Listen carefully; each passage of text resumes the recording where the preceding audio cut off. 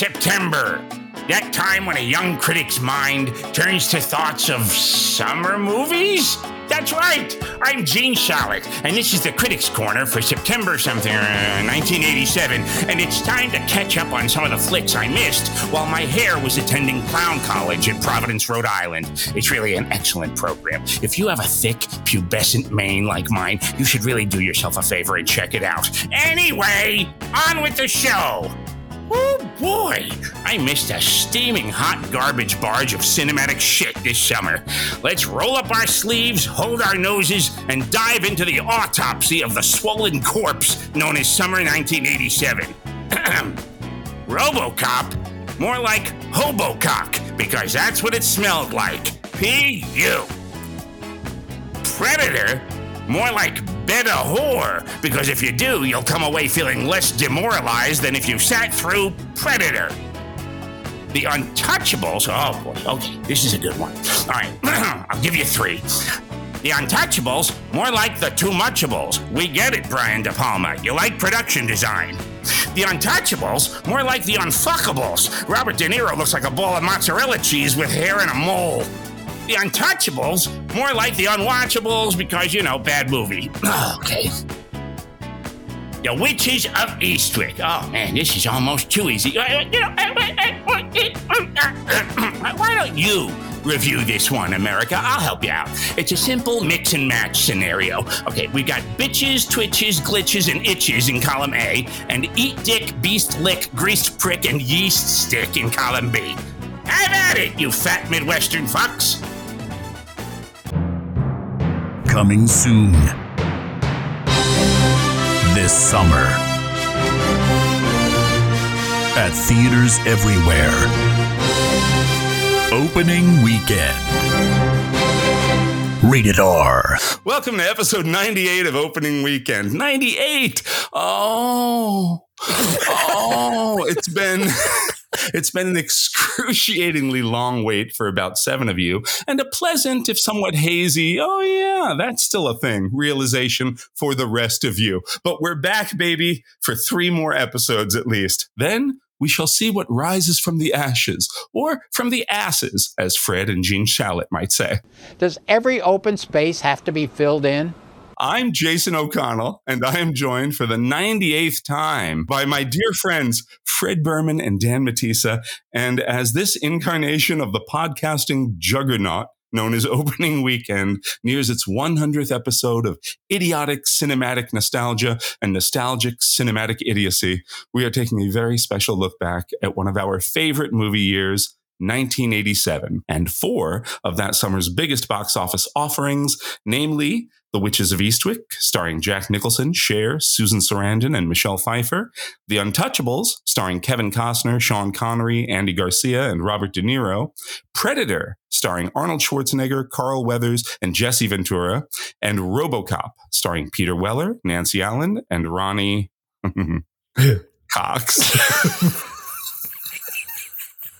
But before we dive into the movies themselves, what do we all remember about the summer of 87? I remember Ronnie's cocks. Who could forget it? Both of them. 80.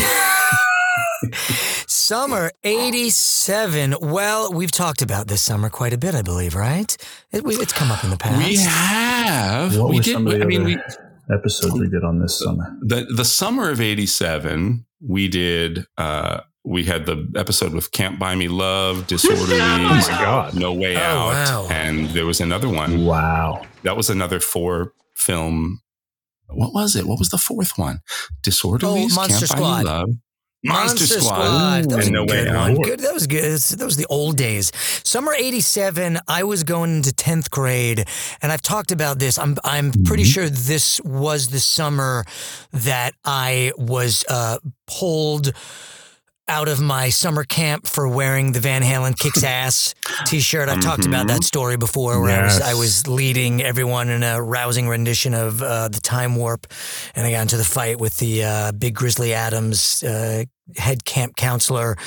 What the fuck are you talking about? But so I was, it was a typical summer for me. We had the VBC, the Village Bath Club. I was going to the day camp. I remember This was, two things pop out in my head with this summer, going to 10th grade. So this was my last summer as a counselor at this camp at the Horizons program at the New York Institute of Technology.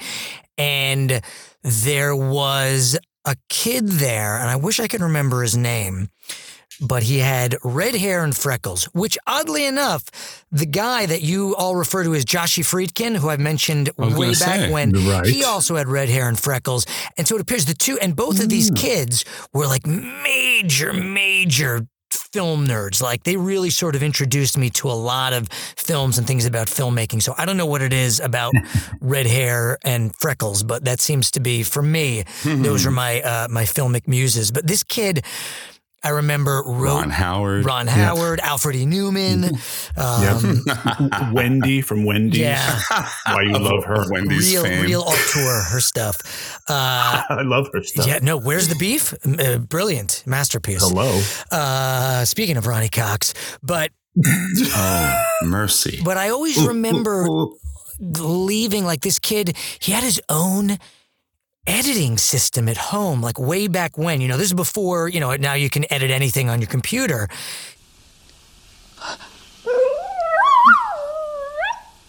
Jada, I love you. G.I. Jane 2, can't wait to see it. Welcome to Earth. It was a G.I. Jane job. Keep my wife's name out your fucking mouth. I'm going to, okay? I can't speak. He had a full on, I think he was fairly well off. I don't know, but he had a full on, like, what would you call it? Like, it wasn't, at this point, it wasn't, splicing. It wasn't film, like cutting and splicing film. We were just past that. It was like an Avid machine? Was it Avid? Yeah, it was something like that. It was like an early Avid. So it was like one of the early, it wasn't digital, but I guess it was the closest thing to digital editing machines. But I remember going to this kid's house and it was so cool. He would make his own trailers. And I remember he made one. Like to live in? Oh, you mean movie trailers. He would cut his own trailers and he made one for Predator. I always remember. He made his own trailer for it. And I don't know how he got the clips. I have no clue. Yeah. But maybe at this point, this was probably, this was probably maybe early fall. In the year? So it might have been already out on VHS. It might have just come out and maybe he got it and he dubbed it. But he would just sit there and make and cut his own trailers. And I just thought it was so cool and being sort of blown away that one could do that.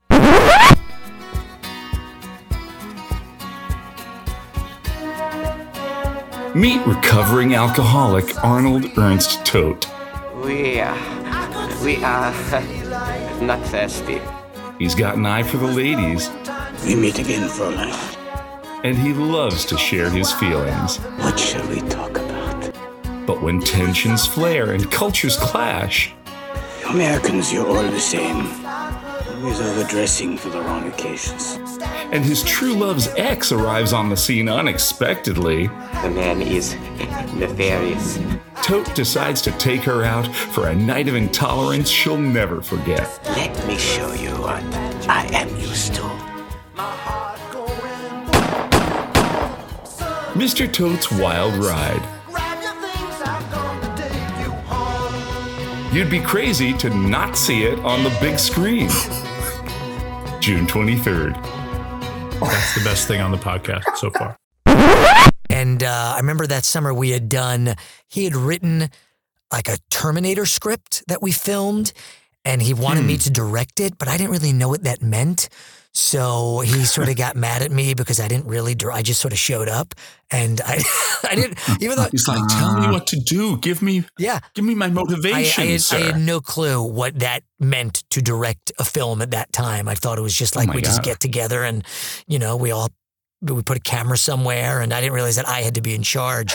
But then the other thing with that summer, I remember we befriended, so there was the there was a dance program in that camp too. And one of the girls, I think she was in the dance program, and I think her name was Meredith. She was like the leading lady in this Terminator film we did. And she was a year or two older, her and her friend Michelle. And we became really good friends. And they were from where I grew up in Manhasset. And we became really, really close friends over the summer. We were like this tight gang. And then I remember going back into school in 10th grade, like they just sort of stopped talking to me. It all sort of like, it drifted away. And I remember it was my first experience of wait, what happened? What's going on? Like, because you're upperclassmen, you're suddenly gonna walk. Maybe I did too. I don't know. Maybe I just was back in school but I don't recall it that way. I seem to remember that feeling of wow, we were being snubbed. Yeah, being snubbed. We were really good friends. And now, like, you know, they were cheerleaders and they sort of just went off and did their own thing. And one of them started to date this guy, Tommy Muller, who was the older brother of my friend Heidi. And so I sort of still had a connection with her because he was on the soccer team with me and he played drums, and he was a really, really nice guy. And he was like 2 or 3 years older than me. But yeah, it was weird. I'm like, wow, we spent this whole summer together making movies and having fun and doing all this great stuff. And now, like, you walk down the hallway and that's it. It was very Can't Buy Me Love, you know, sort of those, you know. That's what I was thinking. Yeah. You shit on my house! You shit on my house! You shit on my house! I know I always bring this up, but this actually, I know I've done this mistakenly before, but this actually is the summer. Well, yes. go, but yes. Used to go, me, well, tear down this wall. Is that any good? That's excellent. That's good. Thank That's you. excellent. Yes, and you did get it right. You had said it when we. Well, you had said it during the Fatal Attraction episode. No, it was the Fatal Attraction episode, which was like fall of '87 or September of '87. And you said, "Wasn't that this year?" And I was the one who was like, "No, I think that was like 1989." And then we looked it up, and it was '87. Oh, it was.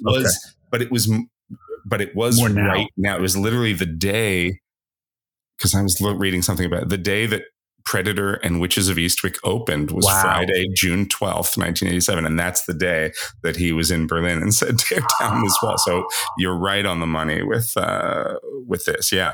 This was exactly when he did it.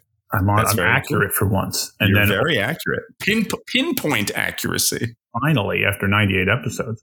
And the other thing that happens this summer is a classic. Gentlemen, a classic, and then a reborn classic decades later. Never gonna give you up, never gonna let you down, never gonna run around and desert you, never gonna make you cry, never gonna say goodbye, never gonna tell a lie and hurt you. This is the birth of Rickrolling.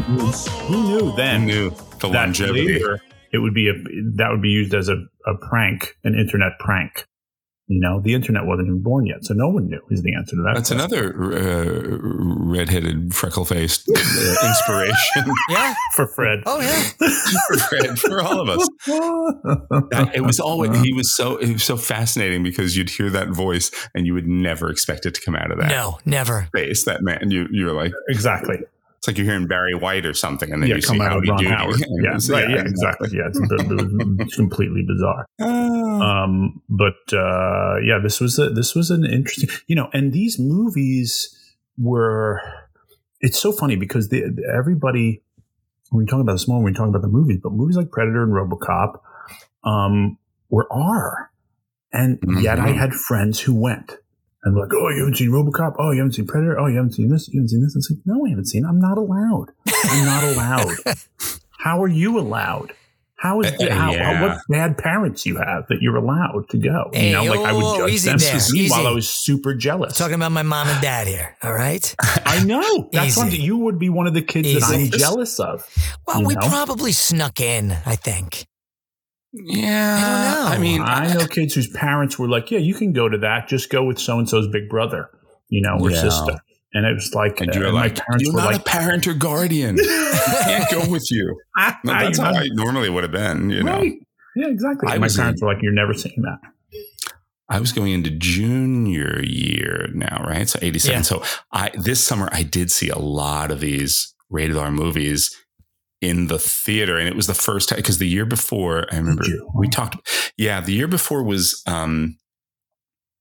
Aliens and The Fly. And I saw both of those in the theater. Wow. I was 15. They definitely so are.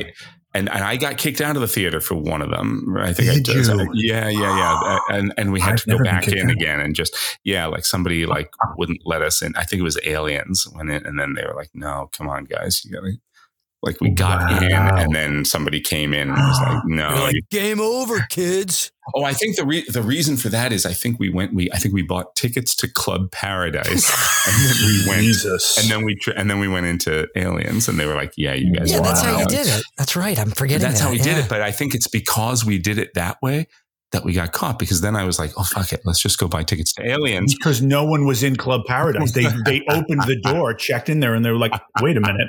I know sold two tickets for we this. sold 2 tickets for this, but there were 0 people in here. Oh, they're in the other theater. So then that's when I was like, oh, if you just say, then I was like, oh, let's just try to go to Aliens. Let's just try it and just act like we're supposed to be there.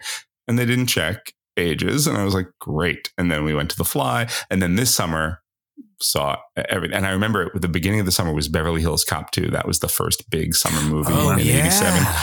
And that was the one that like people were like, if we had children, we'd try to sell them to get into this. Mm-hmm. I mean, there were like so many, like, I remember like if you had the misfortune to look too young, if you were too small or too whatever, then they were like, being like, no. Yeah, and then if you looked like you were probably old enough, they were like, okay. Yeah. And it was really something. This summer was like, I saw a lot of rated R movies for the first time. Wow. And I saw a lot of, and this is the summer I went through. I was thinking about it. I was like, I feel like this is probably the peak, the peak of my obsession with movies in high school, and also like the peak of my active movie going, because this, I would see a lot of movies. In other summers, I'd see a lot of movies multiple times. Like you see Return of the Jedi 3-4 times, see E.T. a couple of times, stuff like that. Yeah. But I went through, I was like, I saw 20 different movies in the theater this summer.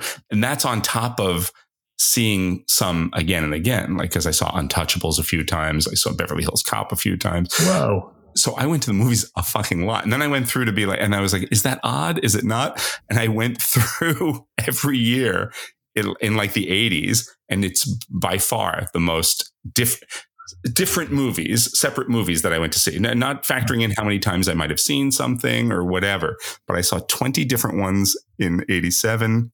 The closest runner-up is 16 in 86. You were so funny that you quantified this year by year. That's amazing. That's what I'm saying. You're like, is that weird that I saw so many movies? I'm like, I think it's weirder that you spent some time going through each decade figuring out how many movies you saw every summer. I just did it yesterday. I just went down a rabbit hole. I was like, okay, everything that opened between May and Labor, basically from mid-May until Labor Day. And I went through and I was like, and after 87, it tapered off. I saw 10 different movies in 88, 10 different movies in 89. This isn't for the year, just for the summer. And then you go back to when the younger I get, it really tapers. It's like 8 different ones in 84, 7 in 83, 5 in 82, 3 in 81. And those 3 were Superman 2, The Great Muppet Caper, and The Fox and the Hound. What else do you need to say?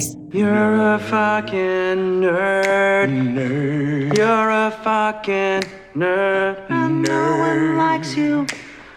No one likes you. You saw the 3 best movies, possibly of the decade. Clash of the Titans. I didn't see Raiders. I didn't see Raiders in the theater. Oh my gosh, neither did I.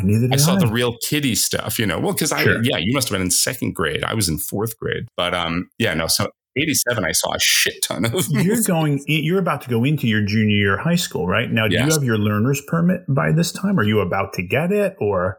I did not get my learner's permit until, I don't think I got it until, or maybe I got my permit while I was still in high school, but I didn't get my license until after my first year at Hofstra. I didn't get my license until after high school. Yeah. How did you get to all these movies? My friends. That's what I was just going to ask. Wow. Did you ride your bike or did you hitch rides with friends? I had friends I had a couple friends who drove, and they would be like a couple friends in older grades who were kind of like our, my buddy Steve Stern, he was a year older than me. He took us to most of these films. Then when my friend Ray got his car, but a lot of us, like a lot of my friends didn't have our licenses and certainly didn't have, nowhere near having a car, but didn't even have our licenses through junior year. But I think most of my friends, they had it by senior year if they didn't have it earlier than that. And I was like the only one who was like, well, I don't have a car. I'm not getting a car anytime soon. So I just didn't worry about it. You're a fucking nerd. And no one likes you. I can remember very vividly seeing Witches of Eastwick on opening day at a matinee and feeling very mature. We'll talk about this when we get to the movie, but I had wanted to see it. I was a Jack Nicholson fan, but I think this made me a super fan. And, for whatever I had seen him in prior, Shining, Terms of Endearment, stuff like that. And it looked like a cool movie. It looked like a mature adult movie. Yeah. I was like, I wasn't 17 yet, but I was like, at that point I had gotten into a few rated R movies. So I thought I probably won't have too much trouble getting into it. And I remember it was like this rainy day, really crazy rainy day. I think it was must have been midterms not midterms. I'm sorry, finals week or something, because I was free early in the day. I must have gone and taken a test in the morning and had the rest of the day free, and I asked my grandfather, would he drop me off at the movie theater so I could go see a movie by myself? And I think it was also the first time in my life that I went to see a movie by myself. Wow. And I went, and he dropped me off, and I went in as if I would. And I was thinking of, because I was the film critic for the school paper. Yes. I was like, well, this is like what film critics do. They go, they go by themselves to matinees and they make notes about movies. But it was the end of the school year, so I wasn't going to be writing anything about this for the school paper. I just wanted to go practicing the way an adult does, but I had to be dropped off by my grandfather. The way an adult doesn't. Exactly. And then I'm in the theater. I'm the only teenager. Everybody else was 40 years old. I was but you have your chance right now to give your critique of the Witches of Eastwick. You'll know what I think about Witches of Eastwick because I'm upset that we're starting with it. That's how much I love the Witches of Eastwick. Well, listen, I had another segue that I was going to do, but you jumped. No, well, you jumped. You were talking about something and you kept going, and I was like, well, I just lost it. So this just seemed like the natural way to go. Make it work. No, this is fine. This is totally natural. No, we're here. We're back. We're at the Witches of Eastwick. You got to talk about it. Your segues are untouchable. That which brings us to our first movie, RoboCop. And you, Dan, have a robotic cock, which brings us to our next film, Predator, because you wield it like a sexual predator. See, now you can segue to anything. Because we've done it all. We've done it all. No, I'm very happy to jump in with The Witches of Eastwick. In the quiet town of Eastwick, where nothing ever changes, 3 beautiful women are about to discover powers they never dreamed they had. Who should we be looking for? He should be really handsome. Nice eyes. Now, the man of their dreams is here. Jane, at last we meet. To stay for a spell. Who are you? Just your average, horny little devil. With the Witches of Eastwick. Hocus pocus. In the picture-perfect New England town of Eastwick, 3 best friends who seem to exhibit a supernatural connection in each other's presence, Alexandra, Jane, and Suki, played by Cher, Susan Sarandon, and Michelle Pfeiffer, respectively, are feeling unfulfilled and underappreciated, until a dark, eccentric stranger named Daryl Van Horn, played by Jack Nicholson, arrives mysteriously one rain-soaked night, eventually seducing the 3 women and scandalizing the God-fearing Norman Rockwellian community at large. But as the 3 friends spend more and more time casting off their inhibitions and discovering the scope of their abilities in Daryl's presence, they also begin to fear the impulsive unpredictability of his powers and grow wary of his ultimate intentions. Based on John Updike's 1984 novel of the same name, Witches deviates from the more serious and dramatic tone of its source material under Mad Max auteur George Miller's direction, becoming a comedic, special effects-laden battle of the sexes. At one point, Bill Murray was in talks to play the Daryl Van horn role, and when Nicholson took over, it's said that Miller would shoot 7 different takes of each scene, ranging from grounded and naturalistic in the first to over-the-top and baroque by the 7th. The Witches of Eastwick is said to be almost exclusively comprised of Nicholson's 7th takes. In a turn of events that threatened to capsize the production, Susan Sarandon was originally cast as Alexandra, but when Cher read the script and expressed interest in the same role, the parts were swapped, with Sarandon only being informed of the change upon first arriving to the set. With an Oscar-nominated score by John Williams and outstanding supporting performances from Veronica Cartwright and the always amazing Richard Jenkins, The Witches of Eastwick was the 3rd biggest hit of the summer of 1987, taking in $9.5 million over its opening weekend, en route to a total box office of $63.8 million. Fred and Dan, what did you boys think of The Witches of Eastwick? This is such an interesting movie. I had seen it before, several years ago, once. I forgot most of it. Like 90% of this was as if I was seeing it for the first time. I really forgot a ton of it. The wonderful performances in this send it over way over the midline Sheila-wise for me, not to jump to Sheila's. But the interesting thing about it is the way that it unfolds. You get sort of act 1, them in essence conjuring him, right? And then the 3 seductions. Act 2 is sort of the middle part, playful and frolicky, and everything's hunky-dory. Meanwhile, Veronica Cartwright, amazing performance, is going downhill. The 3rd act, I think, is where it either, and you tell me what you think about this, it either stumbles or it becomes brilliant. Because what's kind of missing for me is their moment of conversation, their moment of realization, their moment of aha, he doesn't have the power, we have the power. They have that moment where they come together and they argue and the earth cracks, but the next thing we know, and part of the problem with this is that book. They go to his house, they seduce him, they send him out for ice cream, which is brilliant. And then they go, okay, time to get the book. And I'm going, the book?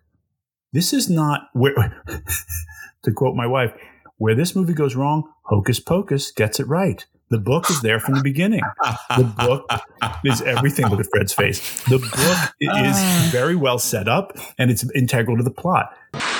Hocus Pocus. This, they they open up that thing, they get the book, and they're like, okay, time to be witches for the first time.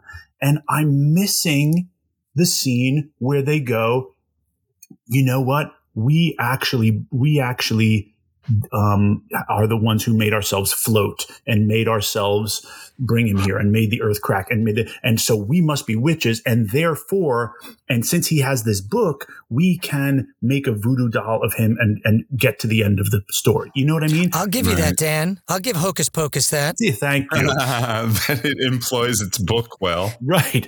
But you know what I'm saying? But on the flip side, the other side of my brain goes, you know what? No, you don't actually need that scene. You don't need that conversation. You don't need that aha. That would make the movie a little too Hollywoodized. They actually are figuring out in the moment, and it's all in the not knowing. It's all in the, we don't know if this is going to work. We're going to try this. Yes, we've never set up or seen this book before, but we're going to try to be witches and see if it works. And that's really it. Cher goes over there to save Michelle Pfeiffer's life. Once she's saved, which is that might be my favorite scene where Nicholson's like, there's nothing I can do. I can't do anything about it. She's gonna die. It is so callous and so wonderfully nonchalant. It's beautiful. It's a beautifully played scene because he is loathsome in that, but it's the loathsomeness of apathy. It's so great. It's so well played. Suki is very ill. Yeah. Well, sorry to hear. All right, then do something about it. Me? What can I do about it? Doesn't have anything to do with me anymore, does it? Yeah, it does, and you know it does. No, I don't. All I know is we were friends, and the next day I was shut out. That's all I know. 1 minute I was the answer to your prayers, and 5 minutes later no one would give me the time of day. Suki could die, don't you understand that? can't help that. Yes, you can. Don't lie to me, Daryl. You deserted me. We had a deal. The acting in this is terrific, but I don't know. What do you guys think? Do we miss that moment, or do we not even need it? Or did you not even think about that? Did you see the movie? As you know, as you can guess, I've seen it many times.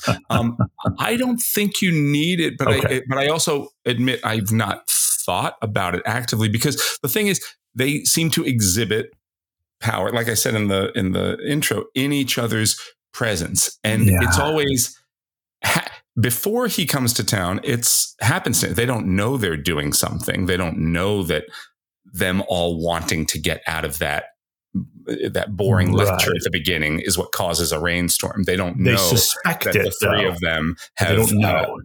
Yeah, I guess. Yes. Well, there's the moment they move in on Pfeiffer's face. Really, Miller zooms in on her face, and when she's like, "Wait a minute, I thought the same thing. Did you think the same thing?" Yes, sure. They have a moment of, "Oh my God, we thought the same thing in our heads," and then a storm happened. Right. And Michelle Pfeiffer is the one who seems to give these things the most credence. She brings it up. She's like, isn't that strange? Isn't that strange?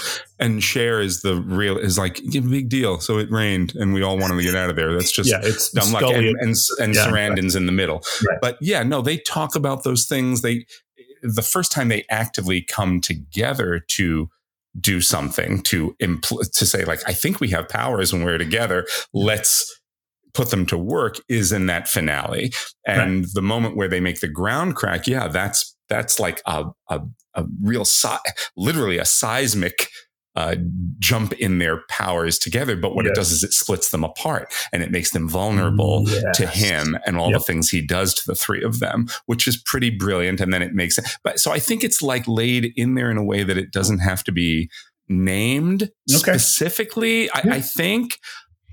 Because I think we get all of, you know what I mean? I don't feel like it's a head scratcher to be like, well, how did they come to this conclusion? Because like you say, it's laid in from the beginning that they have a sense that they make things happen when they're together. And then it gets named to some degree in other scenes. And then after they come together, after being split apart, that's, the book is, it feels MacGuffin-y to like, oh, there's a book with all this stuff here. But, does the book get mentioned at all by Nicholson before anything? They just like know it's in his study and they are using it to. It's like fine being like, I'm pretty good at like figuring out how to combine spices and things. Like I made this omelet and it was fucking delicious. Why don't I actually go to a recipe? What could I do with like a recipe? It's kind of like that, right? It is. They get this book because they're like, I don't know. There's like a world, an occult world that we don't know about, but we have aptitude for. It's like, Harry Potter's a wizard under his uncle's stairs, but he doesn't know shit. Then he goes to school and he learns all sorts of shit. He's got books. He's got lectures. Anyway, I'm getting off point, but yes, to your point, I think that's an interesting point that the book is not not introduced earlier.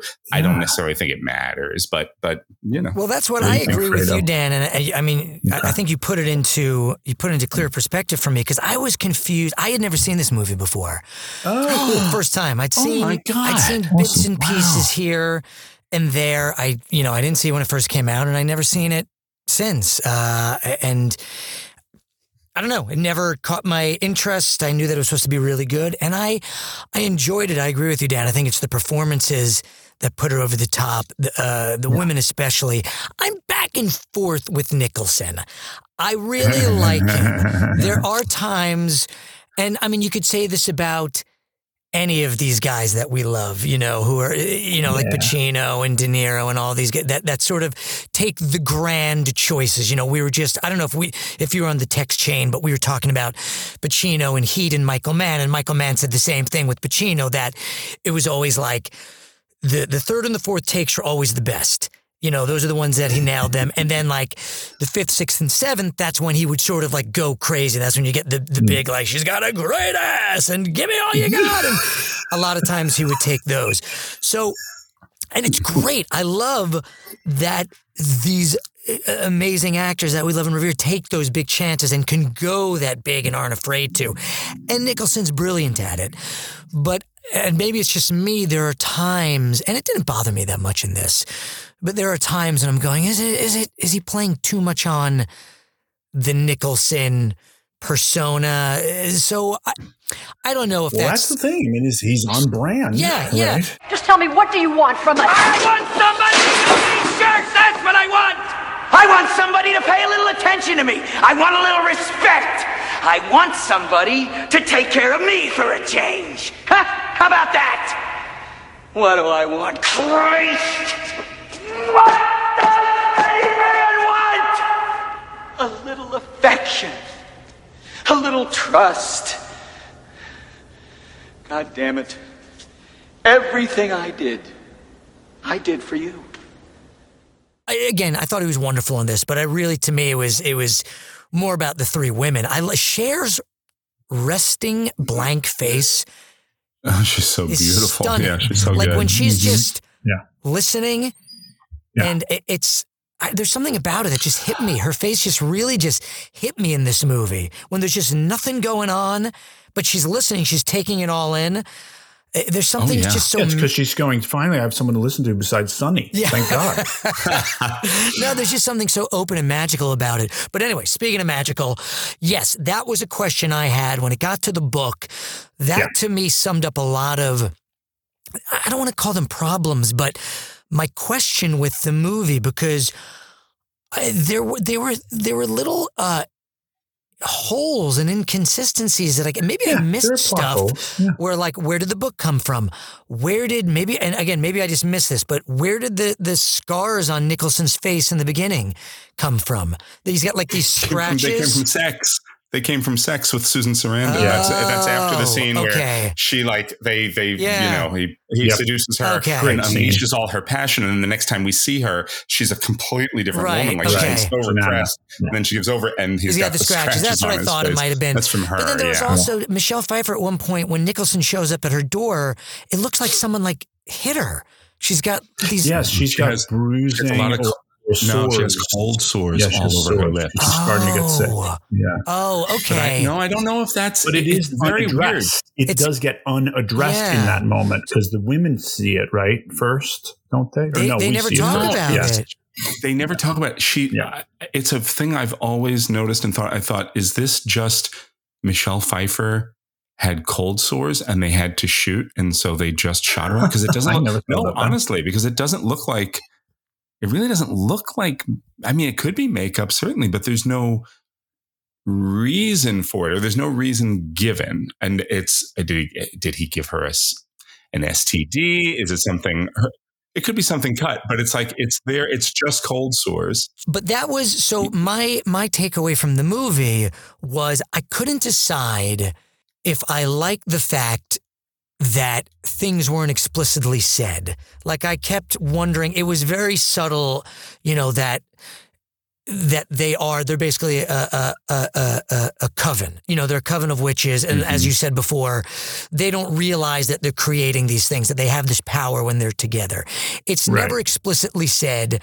And that's sort of just like it's never explicitly said that he's the devil.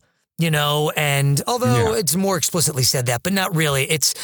And he says, I'm used to your average horny little devil, but I don't think that, and that amazing old woman in the store, I wrote her name down. She's such an amazing actor.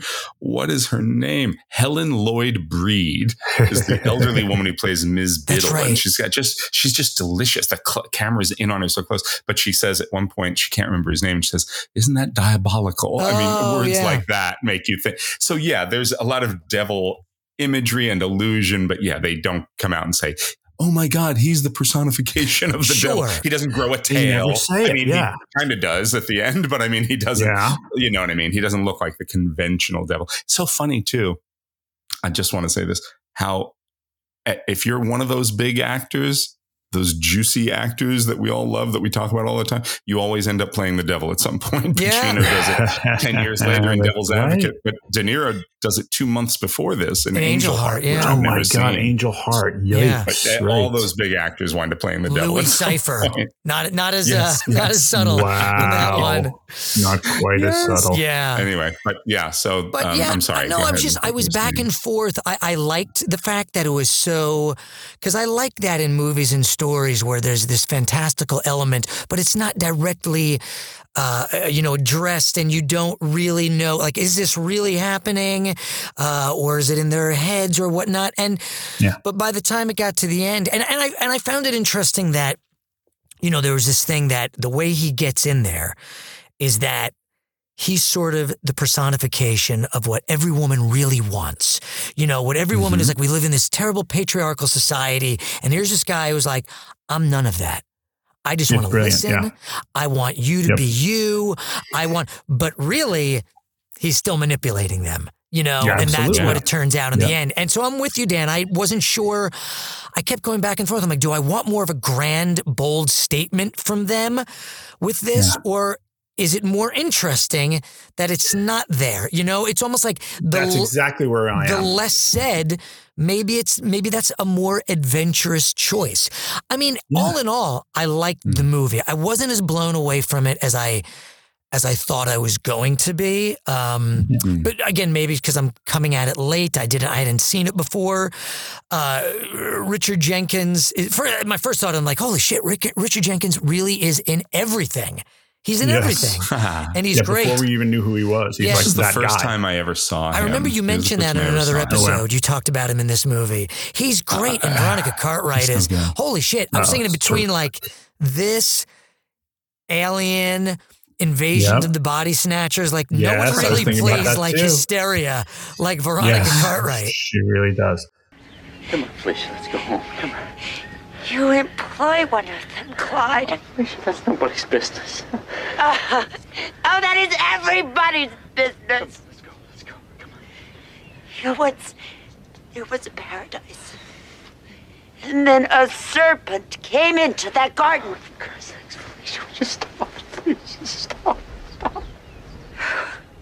Oh, Clyde. I have nothing against a good fuck.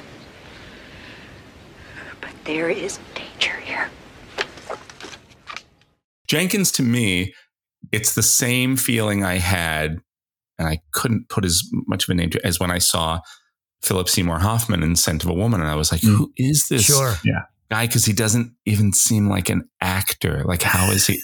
He just seems like the person going through. I mean, you know what I mean? Like the greatest compliment you can give. And it doesn't mean that, and Richard Jenkins his portrayals are so rich and fun and entertaining. It's not like, he was so real. But that's Hoffman too. Hoffman is that kid in Scent of a Woman he's mannered and he's doing all sorts of stuff. It's a real performance, but it's so exactly the essence of that person. You just feel like, I know I've seen that person in the world. What is it that you think you're doing? Being as direct with you as I know how. I thought you might appreciate it. And, anyway, I always like a little pussy after lunch. What do you say? I love the fact that when he first shows up, there's always like the sound of a bee around him. There's always flies. Yeah, there's always the sense of death. There's always the sense of death. You're exactly right. There's always there's rot somewhere. Yes, exactly. That's right. Which makes me think maybe he's a lower level demon. He's not the devil, because he does have he does have a line or two about like, I wish I could remember. I know what you're talking about, Dan. But he says something like, they just leave us down here for us to sort it out, or something like that. There's a line like that in there where it's like, oh, hang on a minute. He's actually floundering and flopping and trying stuff. He's not all powerful. He's just sort of he's been left to his own devices here, and he doesn't have, and like people a real have fallen angel. Yes, exactly. Exactly. He's not the evil equivalent of God. He's just, somebody who's flopping around here like everybody else. He has to actually seduce them. He can't. It's not hypnosis. That's the other thing. It's not like Dracula where he looks in your eyes and suddenly you're a zombie following him around. He's got to actually go through the seduction and make them want him for real. Nicholson has like probably 4 gigantic showstopper acting scenes in this, but the one I've always loved, the one in the church is the famous one, right, and it's incredible and has an incredible monologue that I used for auditions in high school. Really? Yes. Oh my God. I was like, this is the best monologue I've ever seen. Talking about women, a mistake, or did he do it to us on purpose? I did it at Hofstra at the Halloween party. I was Van Horn and Annette. Heather Robinson and Carolyn Emery. I remember that. They did the witches, and I did the speech there. Yeah, and whatever. you gave us shit about doing too many songs of Spinal Tap. Jesus Christ! Only Did you do songs of Spinal Tap? Yeah, you do one. You get one. You do one thing. You do a monologue. song. Only a monologue is shorter than a song. No, and a monologue is much shorter than 3 songs. Now. You don't think God makes mistakes? Of course he does. We all make mistakes. Of course, when we make mistakes, they call it evil. When God makes mistakes, they call it nature. So what do you think? Women, a mistake? Or did he do it to us on purpose? Because I really want to know. Because if it's a mistake, maybe we could do something about it. Find a cure. Invent a vaccine. Build up our immune systems. It's so interesting because it's, especially to look at it now. Yes. 35 years later, it feels so simplistic. And even in the 80s, I think it might have read that way because I read the book. Did you? I read it because I loved the movie so much. And I was like, well, I want to read the book, as if I was going to be reading a novelization of and it's so wildly different. I read it back in college. So that's a very complex portrayal of feminism and feminine power and energy. And this one does feel more, the film is more rudimentary. Yeah. It's interesting because I've read so much about it at the time.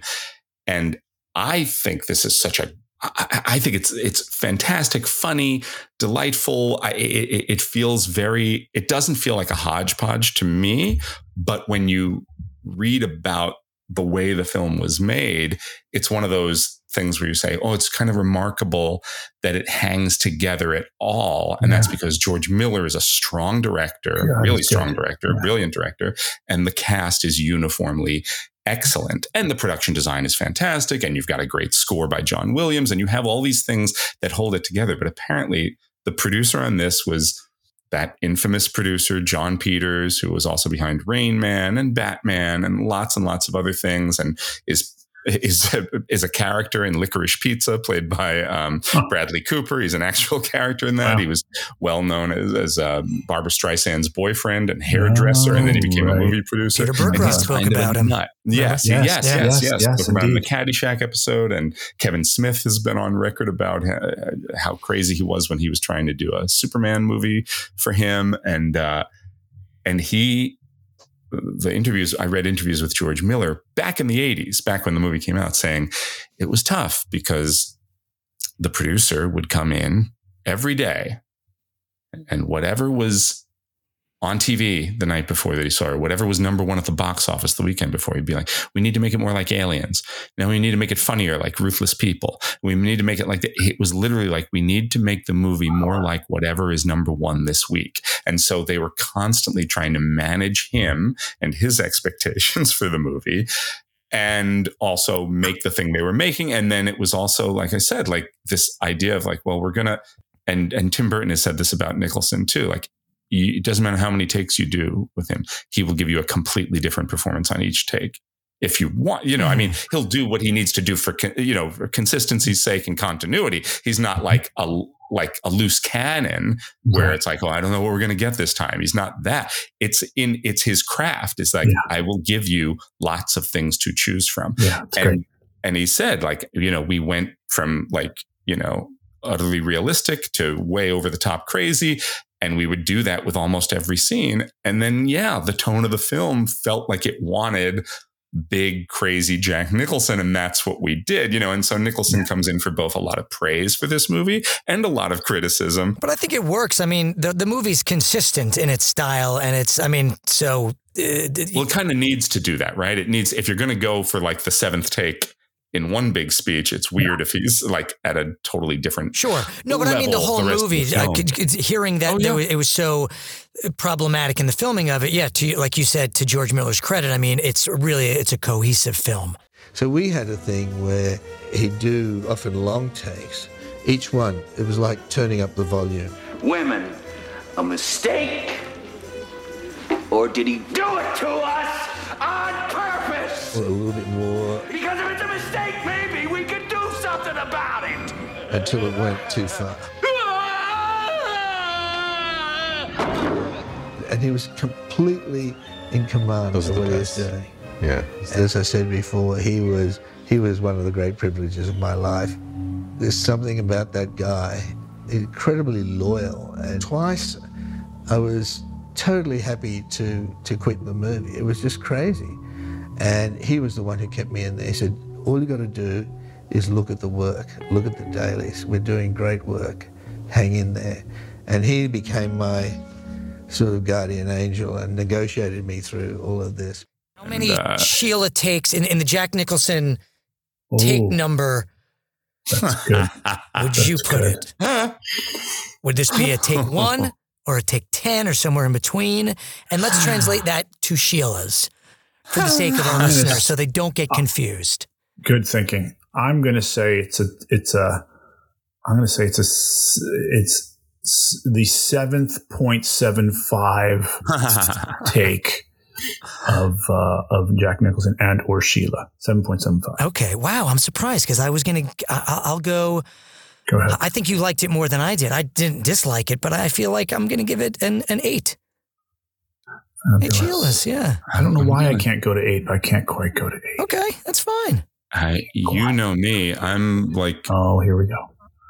I'm a 9 easily on this. I'm a 9 because I think it's wonderful. I think it's great, but I also see here's the thing. I see the cracks in the scene. I see the weird, there's some weird special effects. There's there's some things that don't quite work. Yeah, the tennis scene is a bit lengthy. Yeah. I think that one's fun. The scene at the end, which I love when he's like, galumphing around the mansion as a beast. I think all of that is so funny. All his physicality and the sound effects of the grunts and the groans and the makeup. It's so over the top.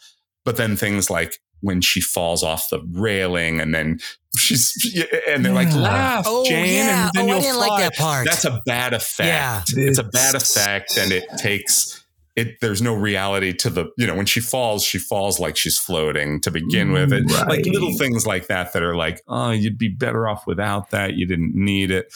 I forgot about that part. Yeah. No, that just brought me down to a 7.5.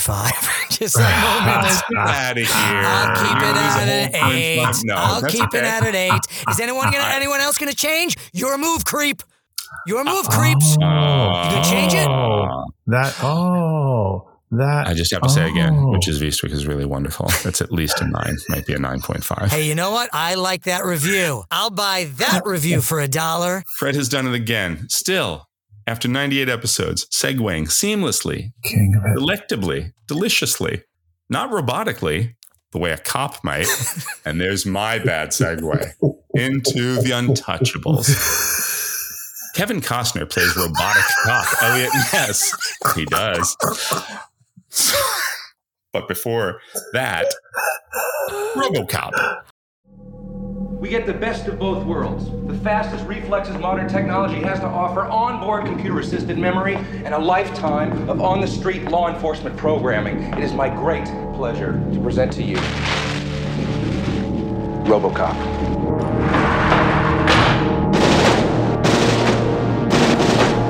guy's really good. He's not a guy, he's a machine. In a brutally violent, near-apocalyptic Detroit, evil corporation OCP, short for Omni Consumer Products, and of course, an anagram for cop, wins a contract from the city's government to privatize the police force. To test their crime-eradicating cyborgs, the company leads street cop Alex Murphy, played by Peter Weller, into an armed confrontation with the sadistic crime lord Clarence Boddicker, played deliciously by that 70s show's Kurtwood Smith, so that they can use what is left of Murphy's body to support their untested RoboCop prototype. But when RoboCop learns of the company's nefarious plans and begins to recall flickers of his lost humanity, he turns on his corporate masters. Also starring Nancy Allen, Ronnie Cox, and Miguel Ferrer, RoboCop is as much of a Frankenstein monster as its lead character, combining director Paul Verhoeven's cruder, blunter, more exploitative instincts with his flair for sharp and incisive social satire. It also features a wildly effective theme by Basil Polidorus that deftly weaves the film's superhero spirit and its subversive humor into a musical cue rife with tongue-in-cheek grandiosity. RoboCop was a surprise hit when it was released on July 17th, 1987, taking in $8 million over its opening weekend on its way to a total box office of $53.4 million. Fred and Dan, what did you boys think of RoboCop? I had never seen this movie before. Oh my God. Yeah, I'd never seen it. And because I remember when it came out, I was sort of excited because Peter Weller was in it. And I really like Peter Weller from this movie that was on cable all the time called Firstborn. Did you ever see that? With Terry Garr. And it was the kid from, what was he from? The Manhattan Project. That was his name. I always confuse him with the kid from The Last Starfighter. Cynthia Nixon, I believe, was in this too. And Peter Weller plays the abusive boyfriend of Terry Garr. Oh, Corey, Corey Haim was in it. Yep. This movie was on cable all the time. So I was, and Peter Weller. Oh my God, Sarah Jessica Parker, Robert Downey Jr. That's right. Yes. It was a very young Robert Downey Jr. Maybe Cynthia Nixon wasn't in it. Maybe I'm thinking of, it was Sarah Jessica Parker. Cynthia Nixon was in the Manhattan Project. Anyway, Peter Weller was in it, and he was really fucking scary. So I remember, when this movie came out, I was like, oh, cool, it's that guy. But, and I've spoken about this before, I was a Starlog guy. My friend Damon was a Fangoria guy.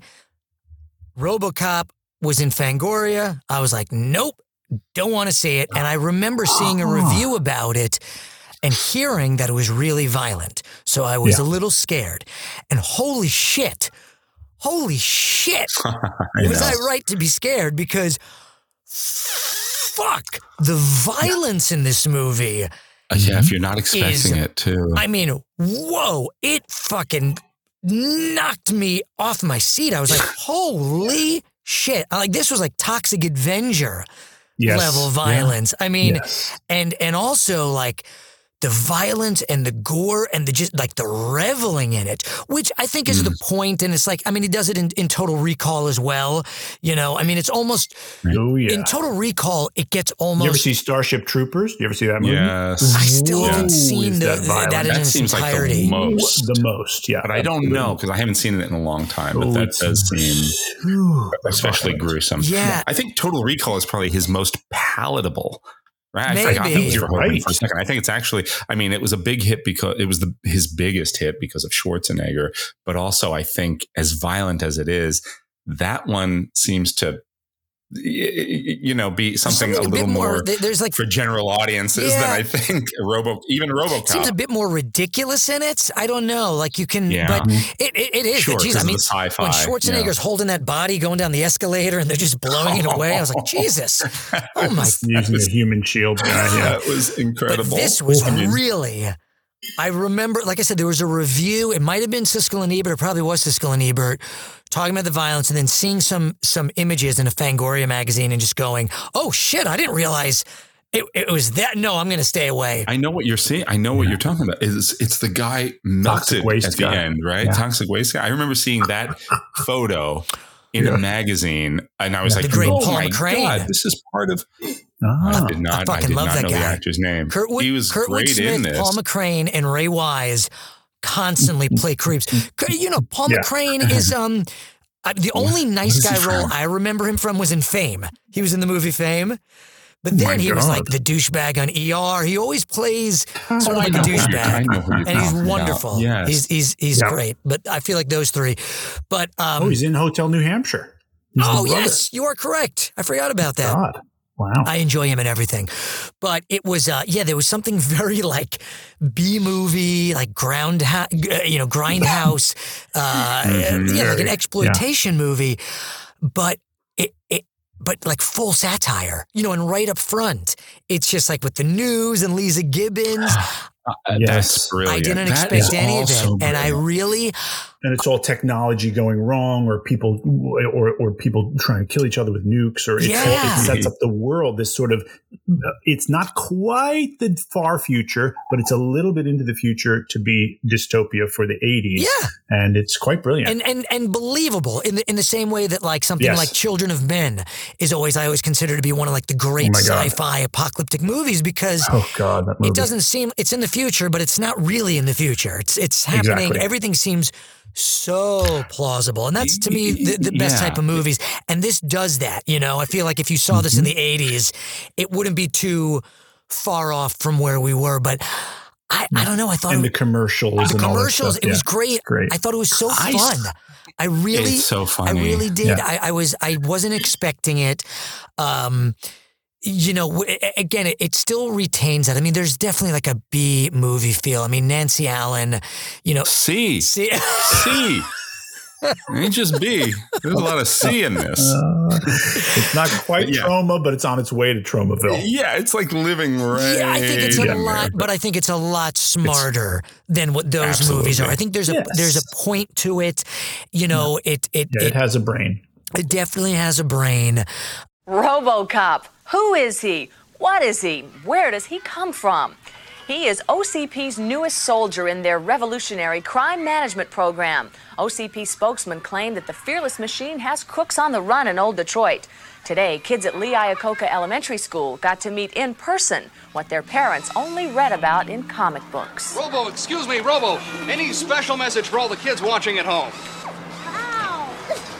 Stay out of trouble. I thought, I don't know. I really, now again, I watched it. I'm remembering it now because I watched it back in June when I thought we were going to be before we all went away for the summer. So I'm forgetting a lot. And I was just like, I literally wrote my notes down on an envelope and I lost it. And I just found it. It was under the bed. I was like, oh God, thank God. So I was looking at it. RoboCop notes. Yeah. And I was like, oh, now I remember everything. They're on my SAG dues envelope. Who would have thought? Pretty much. Not too far off. But I really enjoyed, for the most part, I really enjoyed it. I thought that the POV sequence, that whole sequence of him dying, going to the operating table. Yes. Best thing in the movie. Really it cool. Saves the movie because only in that, and I thought this because I was looking at my notes before, because the scene that precedes it, him is so brutal and so off-putting and so exploitative and disgusting and too much. And I'm like, I get to the point of fuck you movie because you know how I am about these hyper violent things. I'm like Toxic Avenger and everything. I was like, fuck you. I don't care how funny and brilliant that satire is at the beginning. You led me astray. You let me think it was going to be one thing. Now you're making me sit through this. Fuck you. And then it immediately goes into that sequence. And I'm like, oh wait, this is pretty brilliant. Agree 100%, Jay. I was the same way. It was real. I was like, this is too much. This is too much. Yeah. And those three guys, or the four guys, I should say, there's nothing redeeming about. I mean, they're fucking great. They're great. They're really good because there is nothing redeeming about them, which is sort of brilliant because then you don't care when they meet their completely violent, gory demises. Right. But it's... And that Kurtwood Smith is still kind of funny and... I mean, he doesn't have funny lines, really, but he's funny. So there is good. something... He's so good. He's so kind of funny and charming and you kind of... You hate him, but you aren't like, I can't look at you. Right. He's very compelling. Yeah. Hey, Dickie boy. How's tricks? That thing is still alive. I don't know what you're talking about. The police officer who arrested you. The one you spilled your guts to. Hey. Take a look at my face, Dick. He was trying to kill me. He's a cyborg, you idiot! I don't have time for this bullshit. Suit yourself, Clarence. But Delta City begins construction in 2 months. That's 2 million workers living in trailers. That means drugs, gambling, prostitution. One man could control it all. Clarence. Well, I guess we're gonna be friends after all. Richard. He's very compelling. I'll tell you, Verhoeven, something I noticed too, he loves two things with Ronnie Cox. First of all, he loves... yeah, I know the Those two are things. The two things. The Cox. He loves putting Ronnie Cox on video messages on TVs because he does the same thing in Total Recall. Total Recall. That's right. This is the first. I'm like, wow. Like Verhoeven just loves to see Ronnie Cox on a TV giving like a smarmy video message. Yeah. The also thing with Ronnie Cox, or Ronnie Cox just likes doing stuff from home. Yeah. Well, I also thought the other thing. I'll sign on if I have at least 3 scenes where I'm basically in my pajamas. The other thing, other than like that amazing POV shot, I'm like, this is also maybe the first movie where an entire scene is played out, shot between Ronnie Cox's shitting legs. Could you die? There was a shot. I totally forgot that. When he's in the stall taking a shit, and you see the POV from between his legs, and I'm going, where? That camera is in between the legs of a man shitting right now. There might be a shot of Ned Beatty in Deliverance between Ronnie Cox's legs, as I recall. So it might be the second time, but I think you're right. But I thought Peter Weller did a really good job. The movement. I was and I read I read somewhere that he spent a lot of time working with a mime, Moni Yakim. Oh yeah, that makes perfect sense. I really thought his movement was sort of fucking brilliant. It sort of blew me away. It's so good, you think it's not him. Yeah, you think it's not his. You think it's not the actor's responsibility. You know what I mean? It feels so. It's like oh, that's a mechanism that he's in, or that somebody else. I kind of didn't even realize at first. And Weller is of the theater. He's a theater guy too. You know what I mean? Mm-hmm. So he gets what he looks to do like with Jeff, that. Doesn't he? Dan, he looks like Jeff Gonzalez a little bit. Don't you see a resemblance there? Yeah, don't you see a resemblance? That's I see a resemblance there. Let's ask Don Dokken. The bone structure. Don Dokken, what do you think? Yeah, and his friendship with Don Dokken.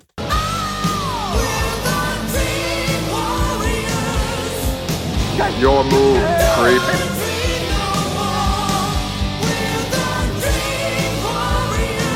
Could you die?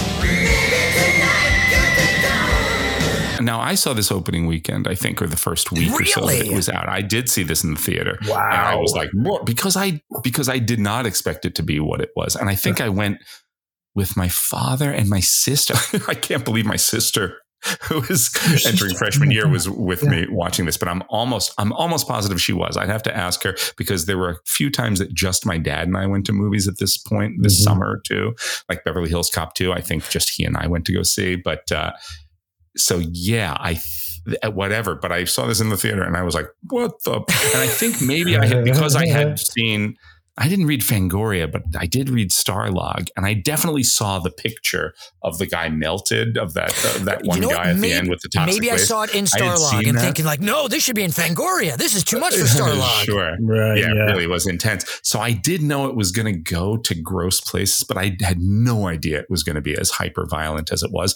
But I also had no idea it was going to be as funny as it was. But the funny thing is, and I think I only in later years, like this rewatch, I've probably only seen this movie 2 or 3 times ever because it is so hard to watch. I think I watched it in the movie theater, and I probably watched it on video while I was still in high school with my friends. Mm-hmm. And then I don't know if I've seen it in like 20, 30 years.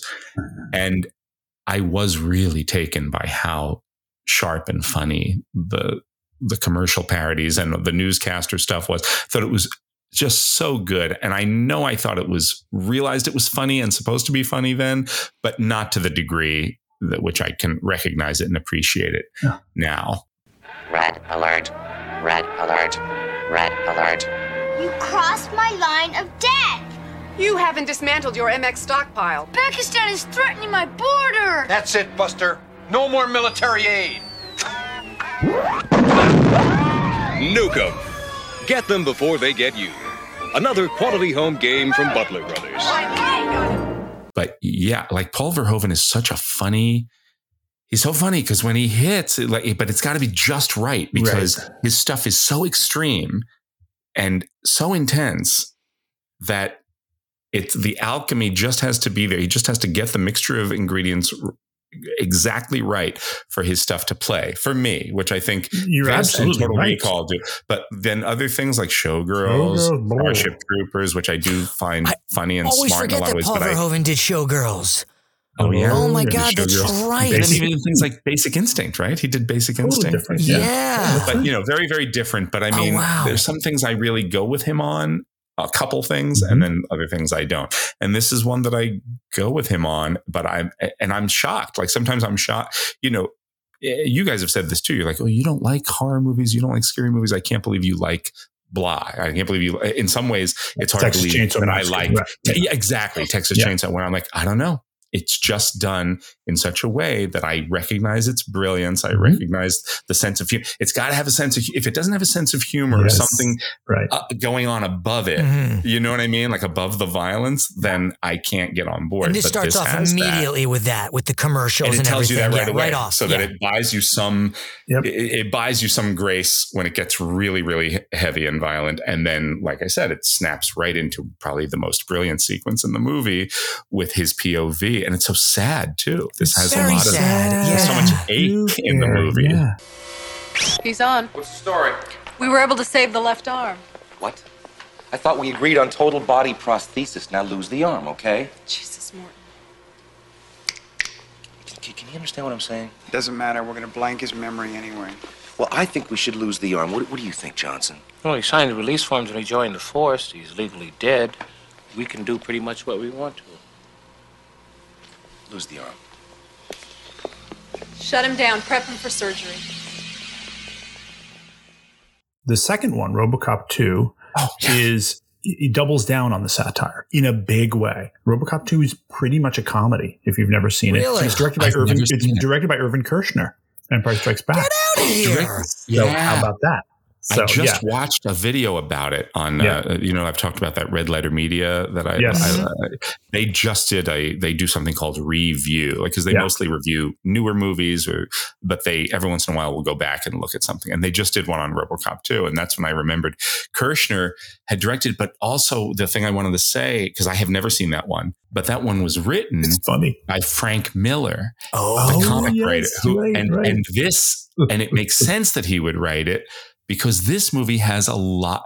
It came out a year after the Dark Knight Returns comic book, which has a lot of this kind of thing. Totally. Like the Batman of Dark Knight Returns is very RoboCop, and I wouldn't be surprised if that comic maybe even influenced this a little bit, because there's a lot of television talking heads and a lot of sly satire in that comic book. Wow. And it's also a very dystopian, ugly, but very it's not supposed to be the future. It's supposed to be the 1980s. Yeah. Reagan's a character in it, everything else. I mean, so this movie, RoboCop, feels a lot like the comic book Dark Knight Returns. You're right, Jason. And so it makes perfect sense that Frank Miller had a hand in this, and at least one of the sequels. I don't know. I don't know anything about RoboCop 3, but I would like to see RoboCop 2 now, because if you said it's good, you think it's good, you like it. It's been a long time since I've seen it. I do remember that they double down, maybe triple down on the fact that it's a satire. There's more of those commercials and news breaks, and it is funnier.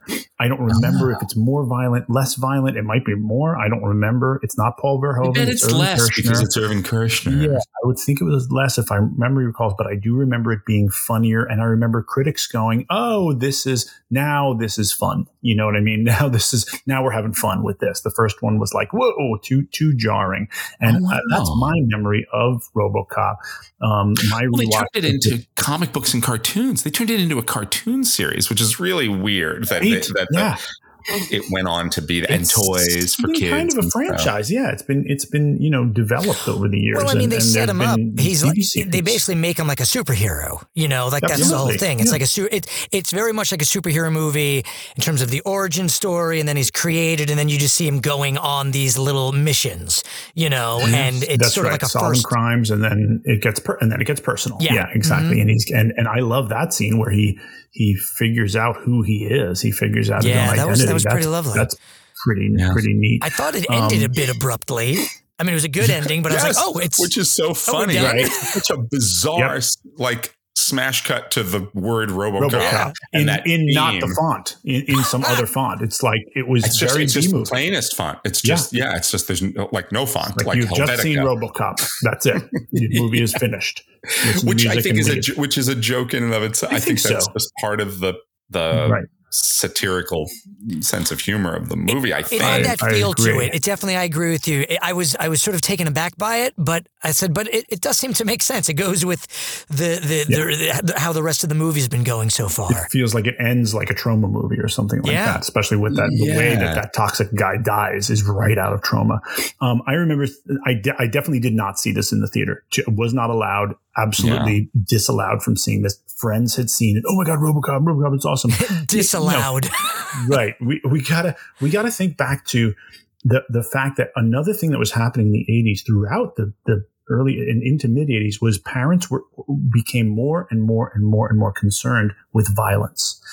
Not, it was a thing that was very much on the news. It was on the rise in movies, whether it was, Halloween and Friday the 13th, or whether it was the latest Schwarzenegger movie or Stallone movie. It was, we gotta keep our kids away from violence. And then this thing hits and it takes it next level. And I remember watching it on cable with friends. And when the Ed 280, the big machine, the Ronnie Cox, version, the machine that he's trying to get done, shoots that guy at the beginning. Oh my God. And he's shooting him and shooting him and shooting him. I remember people laughing, and I heard that people laughed in the movie theater when that happened because it was so ridiculous and over the top. Gets over the top. And I did not laugh when I saw it on TV. I was like, that's sad. I'm disturbed and saddened by it. I didn't understand that that's kind of Verhoeven's thing is let's see how far we can push this to see if we can get it to be funny. Oh, you didn't get that as an 8th grader that was Verhoeven's thing? Right. Like, why would you? It's like, and there's your reason for me to not have seen it on cable or on video. There's your reason right there is because it is actually, we don't get the nuance of what he's doing if it is nuanced. I also know friends who sat through, watched Starship Troopers and made it to the end of that and didn't realize, oh, the humans are Nazis and the bugs are the good guys. They didn't get it. They were like, wasn't that cool? It's like, yeah, but that you're supposed to be scared of the people by the end of this, right? A lot of people did not understand it. I would actually like to watch it again, and Verhoeven is tough for me, but I would like to watch it again because I remember when it first came out, even some reviews weren't getting that, right? Which is crazy to me. But you know what I mean? Like clearly these are SS soldiers. They're SS, and the bugs are trying to defend themselves and survive, and they're being massacred. It's like people didn't get it; they just thought it was cool sci-fi movie. It was very and it was being judged on. Like I remember there being articles about there's a lot of nudity in this, or is the violence too much and over the top, and but if it's bugs, it doesn't. I was like, what? You're not, and I didn't see it in the theater, but I saw it like shortly after on video, and I remember watching it. Me too. Yeah, Verhoeven's really into the co-ed when I saw it too, and I was like, yeah, absolutely. God bless him. You should bring that back. Wait, Ally McBeal. But I remember watching it and thinking, did Paul Verhoeven direct Ally McBeal? Yeah, didn't they? They had the co-ed bathrooms. I always remember. I'll ask my friend Greg. I was like, that's weird. I'm not shitting in front of Callista Flockhart or Clockfart. That's what Harrison Ford still says. I loved Callista Cockfart in Ally McBeal. Saw it in a hotel. Or you just heard Gene Shalit review it. Fred's laughing at cockfart. But in the rewatch, now I get it. Now I get what Verhoeven's attempting. I still think it's too much. I still think we don't need it that much, but he's pushing. He's pushing it. He's pushing it. He's pushing it. And he's a sicko. He's a sicko. He's kind of a sicko. And we need sickos. We need some different brands of, we need John Waters. We need Trauma. Yeah. We need this. And we need, some I don't know if we need Trauma, but there are things that push the boundaries, and so that we know where the boundaries are. Right. And, in this movie, despite my sort of dislike of Peter Weller in the beginning part of the movie, I just feel like I'm not buying him. I don't know what it is, but once he's RoboCop, I'm in. I am totally into his performance. I feel for him, and I understand where the empathy is for this sort of robot character. And the movie does, for what it's worth, does a very good job of setting that up, and the payoff works. The payoff absolutely work. It moves. It has pace. It's well put together. I love the theme. I'm glad that you mentioned that. I love the music. The music is so, it's sort of Terminator-y, but it's just a left turn from that. And it gets like a little stirring and raw. It has. It's like bum bum bum bum. It's like it's this march, and it's like it's amazing because it does. It has like a strain. It's like a good theme. It's a good heroic muscular theme that also has a sense of self-parody about it somehow. It's just really, it's kind of like it's and maybe my favorite thing about the movie is that theme for some reason. It's just rah enough to be a little bit self-reflexive. What the tone of the whole thing is. The whole movie is a bit of self-parody. Everything about it. It has to be. And what's always hard for me is when, with any of these movies, is like what you said about Starship Troopers, when people don't see that. They don't see the satire, and then you say, is that a failing of the viewer? Is that a failing of the film? Because I don't love the idea that this became toys and comic books for kids and Halloween costumes. I really don't. That's the icky part of it for me that keeps me from loving it as much as I kind of like and admire it. I don't know why. That's the nature of society. I mean, look at what's happening with Barbie now. I mean, Barbie's this brilliant satire, and you have all these Hollywood movies now saying, oh, well, we're going to make, from what I've been reading, they want to do movies about other toys. And it's sort of like, you're missing the point. It's not about taking other toys and making movies about them. It's about this particular toy and what it means to us as a society. But Fred, when the strike is over, if you don't audition for the Monchi-Chi movie, I'm going to be upset. I am oh so soft and oh so cuddly. With my thumb in my mouth, I am so neat. Look at this. Yeah, see? Now I'm reconsidering it as he fillets his thumb. Listeners, that's only a thumb. Happy Monchi-Chi. I love you, Monchi-Chi. How many Sheilas would you give this RoboCop? This RoboCop? This Ronnie Cox? RoboCox? Ronnie RoboCox? By the way, Miguel Ferrer, very good. Oh, really good. Yes, Miguel Ferrer, excellent. The late great Miguel Ferrer, excellent. Oh, was he passed? He passed a while back. Yeah. Oh wow. One other thing, Phil Tippett, did the all the ED 209, all that stop motion stuff, because it felt very like Jedi. Totally. And you know who did all and did the rest of the special effects was Rob Bottin from The Thing. Oh, from The Thing, who I think also maybe. I might be wrong about this. I thought he also created the effects at the end of Witches of Eastwick, like that weird Nicholson puppet. But I gotta check that and see if I'm right. I'll keep it in. If I'm wrong, I'll take it out. But you won the contest. That sort of mini slug imp version of Nicholson looks like it's right out of The Thing. Yeah. You're right. I wouldn't be surprised. I might be wrong about that. But anyway, I will go 7.25. 7.25. Kurtwood Smith comb over hairs or Sheila's. I'm feeling very generous. I think I'm gonna another 8 for this one. Look at I you. enjoyed it a lot more than I thought I would. It's tough. I don't know if I would watch it again, but I think it's a tough one. I think he succeeds. I think the movie succeeds in what it's trying to do.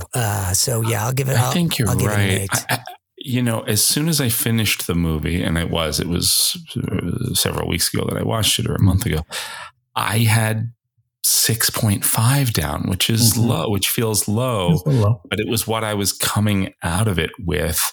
But then in talking about it, it feels like that's low. I'll just go 7. I think I expected it was going to be at least a 7 when I sat down to watch it. And then I don't know what made me feel that it was a little less than the sum of its parts. Let me think. Hold on. Let me think if I could figure it out. I'm going to go. Here it goes. Nah, I got nothing. Except the fact that maybe you need a little bit more. It just didn't work. Are you trying to do De Niro? Are you doing De Niro? Just trying to do De Niro. You got nothing. You got nothing. That's very Maybe good. you had a little bit more enthusiasms for this movie. Enthusiasms. I love that line. Enthusiasms. For those of you who don't know what Fred's doing, he's segueing us into Robert De Niro and the Unfuckables. I'm sorry, the Untouchables. And here endeth the lesson. Nothing wrong with the Untouchables. David Mamet did real good. It wasn't half the misogyny. It's easy to not be misogynist when there's no women in your movie. There you go. Patricia Clarkson's so good, but so nothing. I didn't realize that was her until the credits. I was like, oh my God. She's great. I love her. She's so beautiful. You know, I do. Anyway, why don't we we'll talk about it. I'll tell you. No, I'm going to tell you what I'll tell you when we start talking about the movie. You do a Patricia Clarkson impression? Please tell me. I do. You do that because that's amazing. I do a Patricia Clarkson, not an impression. I literally, and whenever I do audiobooks, I think I've told you, like, there's always like a certain character. You think of like somebody Patricia Clarkson is in every single. I mean, I could show you, like, if you look through all my PDFs, you'd see her name everywhere because I always use her name as a reference. Just for sort of bringing up a voice a little bit higher, sort of doing that, like just a little bit, giving it like that Patricia Clarkson feel. That's very nice. That's sexy when you just do that. Do you like that? I don't know that I... Should we talk about the Untouchables like this, like Patricia Clarkson? Just a little bit there. Let's not. That's a little... I don't know. You can. I'd like to talk about Ronnie Cox right now. Ronnie Cox and I. Actually, I was in the toilet stall holding the camera between his legs while he shit. I filmed that entire scene. And then David Mamet said, okay, you can get up now, bitch. Oh, I'll be in my movie. That's a real second unit director. Speaking of second units, Ronnie Cox. Ronnie Cox, he had 2 units, and you were somehow shooting between them. That was amazing. Oh, talk about touchable. Wait a minute. This is the Untouchables. See? What am I even doing? See? Some things are touchable and other things aren't. Don't. Stop it. That's untouchable. No. You touched it. I guess it's touchable after all. The world's opening up. And so, forget it. The Untouchables. Get your hands in the air! You're all under arrest. You fellas are untouchable. Is that the thing? No one can get to you? Hey, everybody can be gotten to. All right, then. Drive him to the station. Anything happens, you shoot first. You understand me? Well, I'll tell you one more thing. You got an all-out prize fight, you wait till the fight's over, one guy's left standing, and that's how you know who won. Just tell me, are you being careful? Careful as mice. I want to hurt the man Malone. I want to start taking the battle to him. I want to hurt Capone. After building an empire with bootleg alcohol, legendary crime boss Al Capone, played by Robert De Niro, rules Chicago with an iron fist. Though Prohibition agent Elliot Ness, played by Kevin Costner, attempts to take Capone down, even his best efforts fail due to widespread corruption within the Windy City's police force. Recruiting an elite group of lawmen who won't be swayed by bribes or fear, including Irish-American beat cop Jimmy Malone, played by an Oscar-winning Sean Connery, who, according to Barbara Walters, really puts the beat in Beat Cop. You think it's good to slap a woman? No, I don't think it's good. I think it's bad. I don't think it's that bad. I think that it depends entirely on the circumstances and if it merits it. What would merit it? Well, if you have tried everything else, and women are pretty good at this, they can't leave it alone. They don't want to have the last word, and you give them the last word, but they're not happy with the last word. They want to say it again and get into a really provocative situation. Then I think it's absolutely right. You son of a bitch! Ness renews his determination to bring Capone to justice, also starring Andy Garcia and Patricia Clarkson, and featuring a monumental score by Ennio Morricone. The Untouchables, written by David Mamet and directed by Brian De Palma, was a sizable hit, earning $10 million over its opening weekend, on its way to a total box office of $76.3 million. Fred and Dan, what'd you guys think of, oh no, that's Untouchables? I think Uncrustables are delicious. Uncrustables. Lunchables and Uncrustables are fantastic. I want them dead. I want their families dead. I want the crusts cut off. Uncrustables. The movie, I did see this. I feel like I watched this with my dad on video, on like VHS. We rented this because he liked the old TV show. And, you know, the story was familiar to him and Elliot Ness and all of that. So I feel like we watched that together. I feel like I was, like with RoboCop, I was very shocked at the violence of, spoiler alert, the way Sean Connery dies, and a lot of the other violence in the movie. This is right up there on par with some of the other things that we've been talking about, as far as like the 80s were a time when everyone was concerned about violence in movies, and kids shouldn't be seeing things that are rated R, but they were seeing them because of the advent of cable and video, right? Yeah. And this is up there with them. This is a very, very violent movie. I completely somehow forgot about the sequence on the steps with the baby carriage, which is the Odessa steps. That is I learned about it later. It is something I learned about in film history, which is from Sergei Eisenstein's movie Battleship Potemkin, and Brian De Palma, who has to, I think, do an homage to something in every one of his movies, whether it's Hitchcock or it's some other classic film. He can't not do an homage, is basically almost doing a shot for shot, not quite, homage to Eisenstein in this. And it works great. It works really, really great. It is, it's a great feat of editing. And that's the whole thing with that Battleship Potemkin sequence is the original one was like, oh, and here's how you edit in order to create suspense. That was the reason they show that in all those film history classes. And is that, because I think I saw it in a film class, but I don't remember it anymore. Is there like in this movie, is there, forgive me, a baby carriage going down steps and all this stuff? It is the same conceit. I remember, now you say, yes, it's an homage, but I remember because I saw this movie as soon as it came out, opening weekend, and I was at that point, obsessed with film. I was reading all the reviews. I was reading the Premiere magazine. They did one of those shot by shot articles about the Battleship Potemkin scene and all of that. And a lot of reviews were like, as wonderfully done as it is, they're like, what is this doing at the end of this movie? For people who know film so well, and it's like, why are you putting it? Took people out of the movie a lot. I think if you had the reference point, you either appreciated it or you were taken out by it because it's so blatantly that.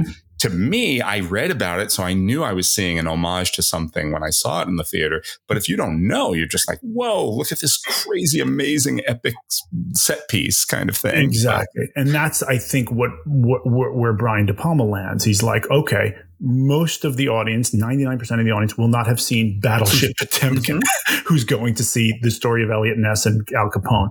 Therefore, I will do this, and me and a few select others will know that it's an homage or an abject robbery of this other thing, and the rest of the world will just think it's cool. And, but the problem is, exactly. Critics are going to know. They know their film history, and they're going to, I think it's a legit question. Why is this here? It doesn't necessarily feel like it fits with the rest of the movie. And yet, to some degray, I think it does. It kind of does, because it sets up, here's the moment where we're going to, it is sort of it's not even an anticlimax. It's one of the many climaxes at the end of this movie that sort of come one upon the next. And it's when we see that the clock is ticking. There's urgency. It's down. It's like a 007 kind of moment of like it's now or never. You're either going to survive or it's going to be over. You're going to miss the guy or you're going to get him right now. Yeah. And it also shows the moral line that Elliot Ness has been battling the entire movie. That finally he's going to do the right thing, but he's also going to use violence to do what needs to be done, because that's his thing in the beginning. Is like everyone thinks this is a game. Like he doesn't want, there shouldn't be violence, and so I think that's a part of that scene too. But sorry, the baby and the baby carriage make it feel a little over the top and like almost self-parent. You know what I mean? It feels like, oh my God, we're putting a baby in there. But it does work, and in watching it, I this time, because I hadn't seen it in many years, but I saw this movie so many times. Did you? When I was because this was when I was working at the video store, and this and Witches of Eastwick was like I saw these in the movie theater, and then that fall I was working in that video store, so the movies would get released, and not only would you say like, well, you could rent it now, but they would dub off store copies. They would dub off a copy just for it to be so that the people who work there could take the movie home without taking one of the copies that were supposed to be sold, rented to the public. So we just had like a shitty dub or whatever. And then if you really liked the movie, they'd be like, all right, you can dub off one for yourself to take home. And so I had this in Witches of Eastwick, like by fall of 87, I had these in my house, and I watched these two over and over again. And I feel like I maybe watched had those tapes, right? That we always rewatched, right? Like I told you that when I had it had 16 Candles and Tank on it. Tank. Yes. I had another one that had Raiders of the Lost Ark and Uncommon Valor on it. Yes, you said that. Those four movies, you know what I mean? It's like you always had absolutely an A movie and a B movie on a tape that you got from somebody, or that somebody taped off of a tape. And I feel like I watched this so much, but then I didn't watch it for 30 years. And so watching it the other night, a few weeks ago, I was like, I know what they're going to say. I know what he's going to say. I know what the music's going to do here. And I was anticipating, my brain had held on to so much of it that if you just asked me in a vacuum, if we were just having a conversation about it, I'd remember big things. But I was remembering rhythms and like beats, and I was like predicting words before they came. And not just the famous stuff, like the stuff that Connery and De Niro say, but other like little lines and little turns of phrase. I was like, oh yeah, this is when he says this. This is when he does that. It was almost bizarre, the experience of rewatching this after so many years. It's amazing how much your brain holds on to.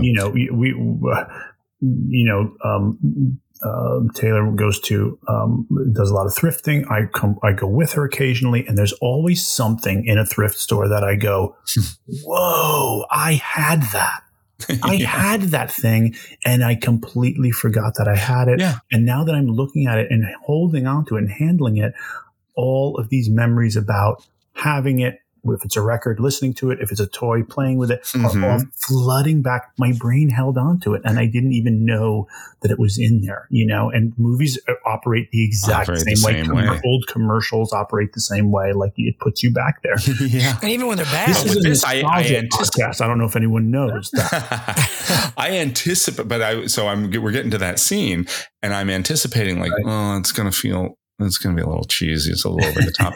And it doesn't play that way. But the reason I was anticipating it would is partly because of how this then is. So this is an homage to Battleship Potemkin, and then Naked Gun 33 1/3 does a parody of this scene. Oh my God. With O.J. Simpson's finest on-screen moment. Wow. He's playing like a hot dog vendor in the train station. And the baby carriage thing is happening on the steps, and Leslie Nielsen is shooting it back. And the baby, like the carriage hits like a bump, and the baby flies out of the carriage. Of course. And O.J. Simpson heroically catches the baby and then does like a touchdown dance and is about to spike the baby, and Leslie Nielsen stops him. And it's one of the funniest things I've ever seen. Go watch it right now. Not to I mean, I do not come here to praise Caesar, but it's pretty funny. It's pretty funny, him trying to spike a baby. But that's kind of what I had in my head. Is like, it's going to like tip into self-parody here. But no, it's like, it's just so well done. It's so well done. But there is a lot about the movie. I have in my notes the words Johnny Dangerously so many times because there are so many things about either frame composition or like a very kind of simplistic, which is probably an homage, the same way an homage to Battleship Potemkin, an homage to the old TV series or movies of the era that this was in, that there are some things that feel heightened in a way that just borders on cheesy, and it feels like it is a parody of the thing. There's a moment where like they're tearing pages off a calendar and it feels like the way they would do it in Johnny Dangerously, or there's when Frank Nitti is standing outside of Sean Connery's address with a matchbook that has the address written on it.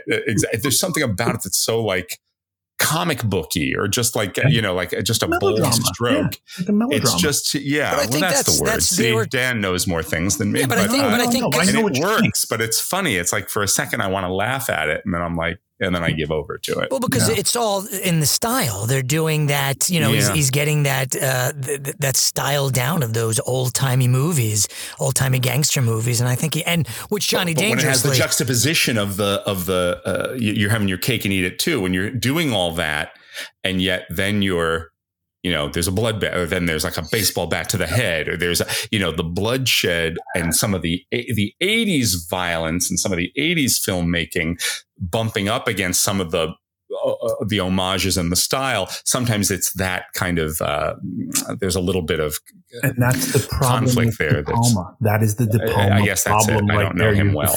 But I like that in this because I feel like it takes it, and I know a lot of people have that issue with De Palma, that he that he sort of fancied himself like the next Hitchcock, and that was all his movies where he was trying to do that after Blowout. But I sort of like that in this, and there's definitely some. Watching it this time, I noticed there were a few inconsistencies, I thought, and just how scenes butted up against each other, and how I liked all the individual scenes, but I just thought, well, how do you go from there to there? But I did like that it has that sort of, there's almost like an operatic or like this old theatrical quality, like an old-time gangster movie, like an old John Ford movie, an old Hitchcock movie. Like, it's got that feel, but then it's the reality of, there's some real and I mean, I'm fairly certain that I saw this in the theaters. I'm pretty certain that I saw it in the theaters. And I remember then and now being shocked at, at Charles Martin Smith getting killed and Sean Connery's death. Like those were very shocking to me, and I actually think it works. It does. There's never a moment like you mentioned Ennio Morricone's music. I've like the title theme. I love the music throughout. There's once or twice where it's more the production. It's that 80s production, that 80s sheen. There was one or two times when that came on. It took me out a little bit, but other than that, none of that stuff. The contradictions that you're talking about never really took me out. It seemed to me with this movie, De Palma seems pretty cohesive in what he's doing, and there's a lot of the same. More so than in other movies. Yeah, like I noticed even like the cinematography, and I don't know if there's maybe a point to this. There's a lot of aerial shots, a lot of things. So, you start with the movie, right, with Capone. You also see it when you're introduced. That's beautiful. It's a beautiful shot. When you're introduced to Elliot Ness, it's an aerial shot. When you see Nitty, waiting with the matchbook, that's an aerial. There's all these, like, even, Costner, Elliot Ness looking down. There's all these aerial shots. And they sort of string, again, I don't know if that was a theme that he was going for, because then I noticed at the end, there is a shot from below of Elliot Ness looking down. Yes. And I wondered if that was done on purpose, but of course, of course. It's not that Brian De Palma's not a smart filmmaker. He is, but he often has his feet on both sides of that line of, I'm going to do something from the past and bring it into the present. I'm going to do something that's an homage, but also make it a this, whether it's Dressed to Kill, whether it's that terrible Raising Cain movie, which has 9,000 psycho ripoffs inside of it, or homages, however you want to put it. But it's just too much. It's too much. Lithgow is doing so much more than Anthony Perkins did, and but that's the agenda, right? It's it's that 80s sort of envelope pushing to see how far is too far. I want you to get this fuck where he breathes. I want you to find this Nancy boy, Elliot Ness. I want him dead. I want his family dead. I want his house burnt to the ground. I want to go to the middle of the night. I want to piss on his ashes. I understand the knocks against Costner. Apparently, he's brilliant on Yellowstone. I haven't watched that show.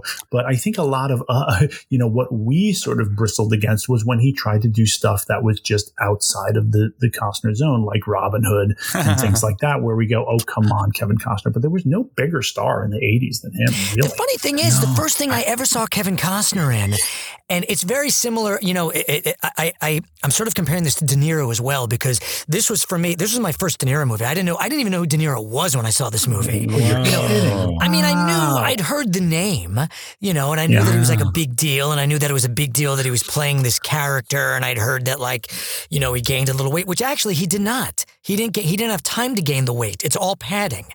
So how they get his face right is his face. He gained a little bit, but he couldn't. But it's all padding. He shaved his head. He shaved his hairline to give his face a rounder face. And there's a funny story about Bob Hoskins, but I'll get to that in a second. But the thing, this was a big deal. For me, I found out later on because De Niro started out, his first two movies were with De Palma, and they were improvisational comedies. Right. They were Greetings and Hi Mom. And before Mean Streets, De Niro did a lot. He did comedies, and he played Southern Hicks, and that's what he was known for, and then did Mean Streets. So with Costner, I first knew Costner from, it was a movie called, Fandango. That's what it was. It was another one. It was another one of those movies that was on cable all the time. Yes. And he was sort of like the wily cut up, He was totally like, he was a funny guy. He was a very different guy. And you'll see that. You'll see that every now in different movies. Like you see it. Yep. He does that a little bit in Field of Dreams and in Bull Durham. And it's more of like the angry version of that. But he definitely sort of got pigeonholed into I guess the boring salt of the earth straight man. Hi. You were great. Thank you. You were great. Thanks for having us. That was really generous. Thanks for coming. We thought it was neat. Neat? Yeah, really neat, yeah. No one's ever described it quite that way. Hi. Yeah, Hi. okay. Have fun tonight. I don't think we'll be making that other deal. Oh, really? Not neat enough for you? Nah, well, not quite. No, we got to put the kids, we got to get with the kids. Okay. I'm going to give them this. All right. Thanks. God bless. Okay. Neat?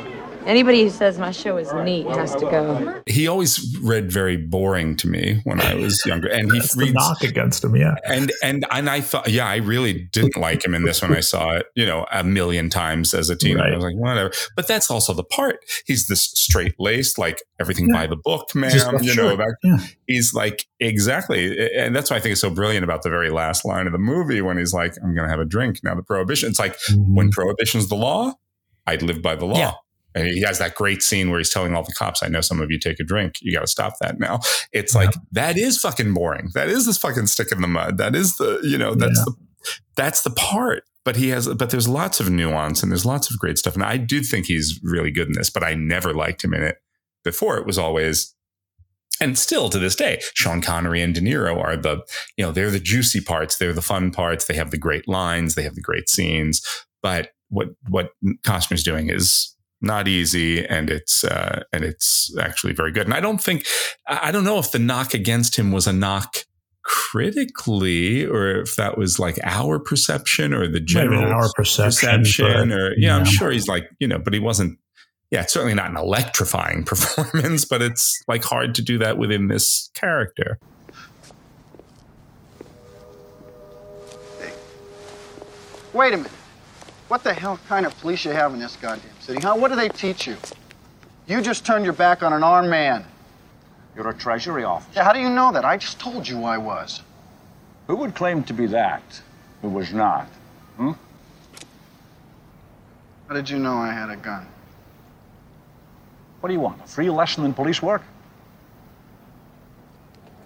No. Are you okay, pal? I had a rough day on the job. Are you going home now? I was about to. Well then, you just fulfilled the first rule of law enforcement. Make sure when your shift is over, you go home alive. Here endeth the lesson. De Niro did gain 30 pounds for this. He gained 30 pounds, which is not a gigantic amount of weight. So the story is, he wanted to do it, but he really wanted to have the time to gain the weight. They didn't know if they were going to get the time off to do it. So he reached out. So De Palma reached out to Bob Hoskins in case De Niro couldn't do it. They also, I guess, they were talking to like Gene Hackman and Marlon Brando just in case. But apparently, so they reached out to Bob Hoskins. When Hoskins did not do it, because when De Niro took the part, De Palma mailed Hoskins a check for £20,000 with a thank you note, which prompted Hoskins to call up De Palma and ask him if there were any other more films he didn't want him to be in. That's great. But see, what I read, that's interesting, because what I read is that Hoskins was signed, and then when De Niro was like, I can do it, De Palma had to convince Paramount to buy out the contract. But maybe that's different. This is what the Lincoln Center website says that. Nobody gives a shit. Had Bob Hoskins done Untouchables, in an odd twist, Brando would have had to play Mario in the Super Mario Bros. movie. That was another thing that was worked out contractually. And Brando got 30 cents for not doing that movie.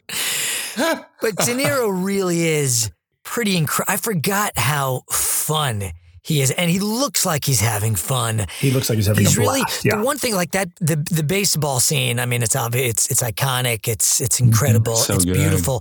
The one thing I noticed, and I sort of mentioned this earlier, it's weird. Some of the placement of the scenes struck me as a little odd, because right before this is the first liquor bust that they do. And then there's this, and he takes out this guy, and you're like, oh, is there a connection? I mean, the intent is clear that, someone ratted us out. Someone is right. A rat. They're not on the team. But was that connected to the liquor bust at all? Or is it just a scene of just saying, hey, let's show the good guys doing something good. Now let's show the brutality of Capone. It didn't seem connected it seemed connected to me in that it's like that's a loss for Capone. The liquor bust is a dent, and so he's taking it out on somebody, is what it felt like. Yeah. I mean, I guess I can say it was somebody specific who was at fault. Yeah, that's what I basically got said that. That's what I figured. That to me is what it always is that if we're not playing as a team. But I guess, I don't know, it wasn't clear to me that, it's because we haven't, the guy he beats up has not been a prominent character prior to that moment. Yeah. That's why. So maybe there was a scene left out. Have we even seen him? I don't seen that character? Which is why, in a way, I wondered if that scene would have been more effective just a little earlier, just to see right off the bat the brutality of Capone. I don't know. No pun intended. You won the contest. You won the contest. A man stands alone at a plate. This is the time for what? For individual achievement. There he stands alone. But in the field, what? Part of a team. Teamwork. Looks, throws, catches, hustles, part of one big team. Bats himself the livelong day. Babe Ruth, Ty Cobb, and so on. If his team don't field, what is he? You follow me? No one. Sunny day, stands are full of fans. What does he have to say? I'm going out there for myself. But I get nowhere unless the team wins. Team.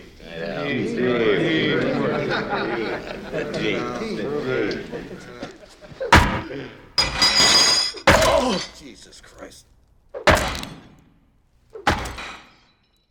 You generally have a disdain, and I don't really understand why, for Andy Garcia. Right? Don't you have disdain? So do I. Oh, really? It's never. What do you have against him? I can't, it's me. I think it's me. It's me. It's not you. I think Andy. I'm the problem. What I've always said about him is that I don't understand the appeal. What's the appeal? Why is this guy a star? Why did this guy, maybe it's jealousy. Maybe I consider myself an Andy Garcia type and I was denied roles that he got. You're not. This movie was the first time that I ever saw Andy Garcia in anything. And I remember at the time. When was Godfather 3? It was later, right? That was later. Yeah, that was later. He's supposed to be the new Sonny. Yeah. I was like, I just didn't understand. I don't buy him in that. No, I just didn't understand. But the I feel like he was. Guy. I thought he was sort of. He was a big just discovery in this movie. I feel like at least that's how I felt, and I remember, He was for Hollywood, but I felt the same way. Like again, when I saw this when I was younger, it was always like, here's the great again. When you're a kid, the actors and the acting that pops or that has that kind of, just has that fire under it, the pizzazz of Nicholson, De Niro, Connery. In this movie, it's De Niro and Connery are here, and then it's like Andy Garcia and Kevin Costner were like, okay, they're there. They're so, but that's he's just not kind of true. It's not really true. It's just that those are the flashy parts, yes, right, and then the understated, more nuanced parts. And I thought Andy Garcia in this rewatch, I really loved him in this, but I really didn't like him all the other times I saw it. But I saw it 30 years ago. You know what I mean? Like right. I just loved him immediately. Didn't appreciate him. I didn't, when I was a kid, I just remember thinking it was so good. Because one, I didn't know who he was. I just thought it was a cool character. I thought, I don't know, there's something about it. Like, what, at the end when he's just. It feels like he's doing nothing. And to me, when I was younger, I was like, he's not doing anything. Oh, yeah. I was like, right. Yeah, he's just a guy who, I was like, why him? And why not anybody off the street? There you go. Why not a Dan Matissa type? I thought Sean Connery gave a lovely performance. I didn't remember much about it, from having seen it before to this rewatch, but so a lot of it was, surprising to me. And I thought it was sort of out of the comfort zone. My dad was a big James Bond fan too. So we had all the old James Bond movies, and I watched the Sean Connery ones many times, To Russia with Love, Thunderball, Goldfinger, all those. But, this is a very different side of him. And I think it's the kind of thing that you hope that an actor who's, a legendary Hollywood star matures into a role with this much nuance and this much going on. But it is, I think it does feel a little bit like Oscar bait at times, including his death scene, and his dying commands to Costner about like how to get him finally. He's great. He was not the bloom was off the rose with him for some time at this point. Right. Yeah. But the script is he gets all the best lines in the movie, probably even more than. It's very funny looking back on it. I was so surprised. I was like, well, De Niro didn't really get nominated for anything. It wasn't as a kid. I thought, well, I'm as Robert De Niro, Oscar. Yeah, he's going to be the guy. Oscar King. Whatever. Had he won an Oscar at that point? He won 2. Raging Bull and Vito Corleone. And Godfather Part 2. So yeah. So it was like, oh, he's going to get another one. He's going to. But he didn't get a nomination for Best Supporting? No. Oh, wow. Huh. No, Connery got the nomination for supporting and won. Yeah. But no, in fact, when I look it up, like De Niro didn't get any kind of awards love for this. And I rewatched, funnily enough, the Siskel and Ebert review of this movie, and they're kind of like so on it. They like it. They weren't crazy. They really don't like him. Oh. They thought it was like, it was simple for him. They thought it was like for De Niro. They thought it was like, oh, this is just like, right. It's like, it seemed like a paycheck roll to them. And I don't agree, but I think it's so interesting that it was not looked at, I guess, for everything he had done and the complexity of what he had done prior and the things he had won awards for.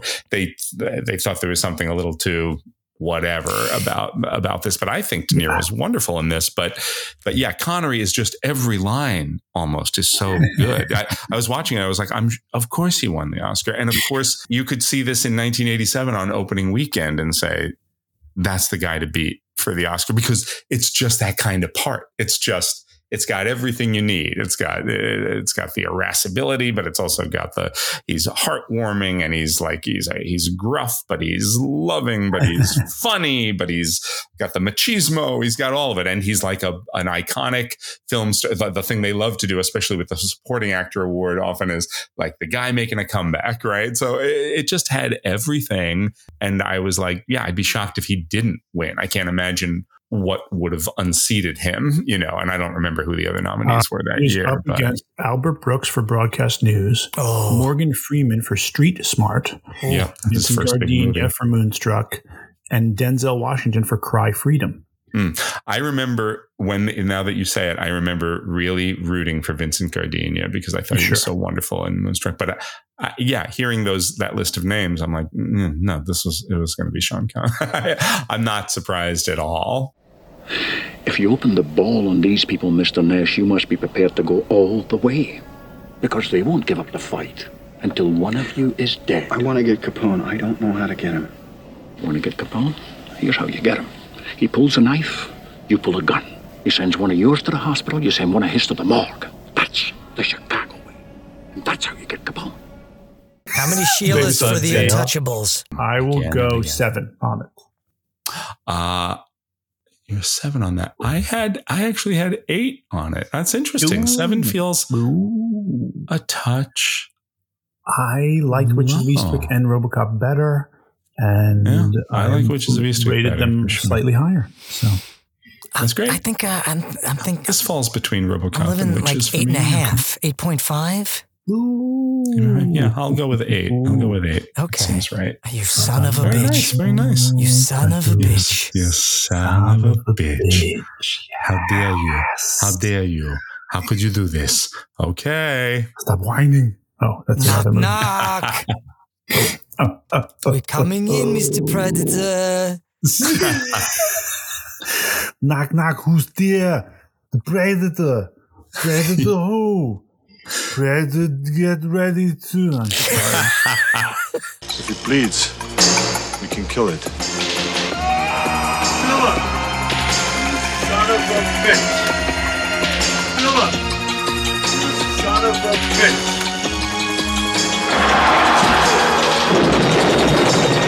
20th Century Fox presents Arnold Schwarzenegger. Predator. The hunt begins Friday, June 12th at theaters everywhere. Philip! You son of a bitch! It's so funny that you guys are doing all these impressions because look who's here to talk about Predator. Hi, everybody. This is Arnold Schwarzenegger. Time for the synopsis.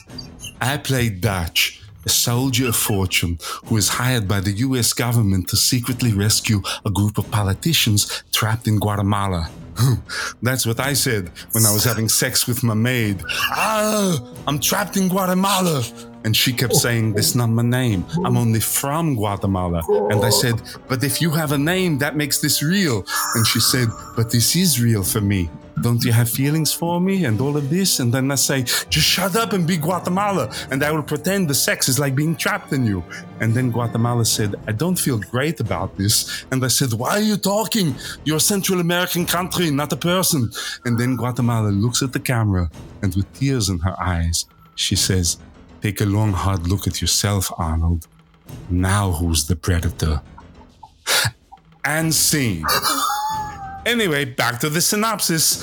When Dutch and his team, which includes weapons expert Blaine, played by Jesse Ventura, that son of a bitch, and CIA agent George, played by Carl Weathers, pushing too many pencils with his fucking tie business, land in Central America, they realize something is gravely wrong. After finding a string of dead bodies, get it, a string, because they're hanging from a string with no skin on them. The crew discovers they are being hunted by a brutal creature with superhuman strength and the ability to disappear into its surroundings, just like my Nazi father. Predator made $12 million on its opening weekend, $59.7 million domestically, and $98.2 million worldwide. Fred and Dan and the other one, what did you all think of my movie, The Predator? Oh, Arnold. Bye, everybody. Bye. Now I go. Bye, Arnie. First off, have you guys seen, and anyone who's listening, Predator the Musical?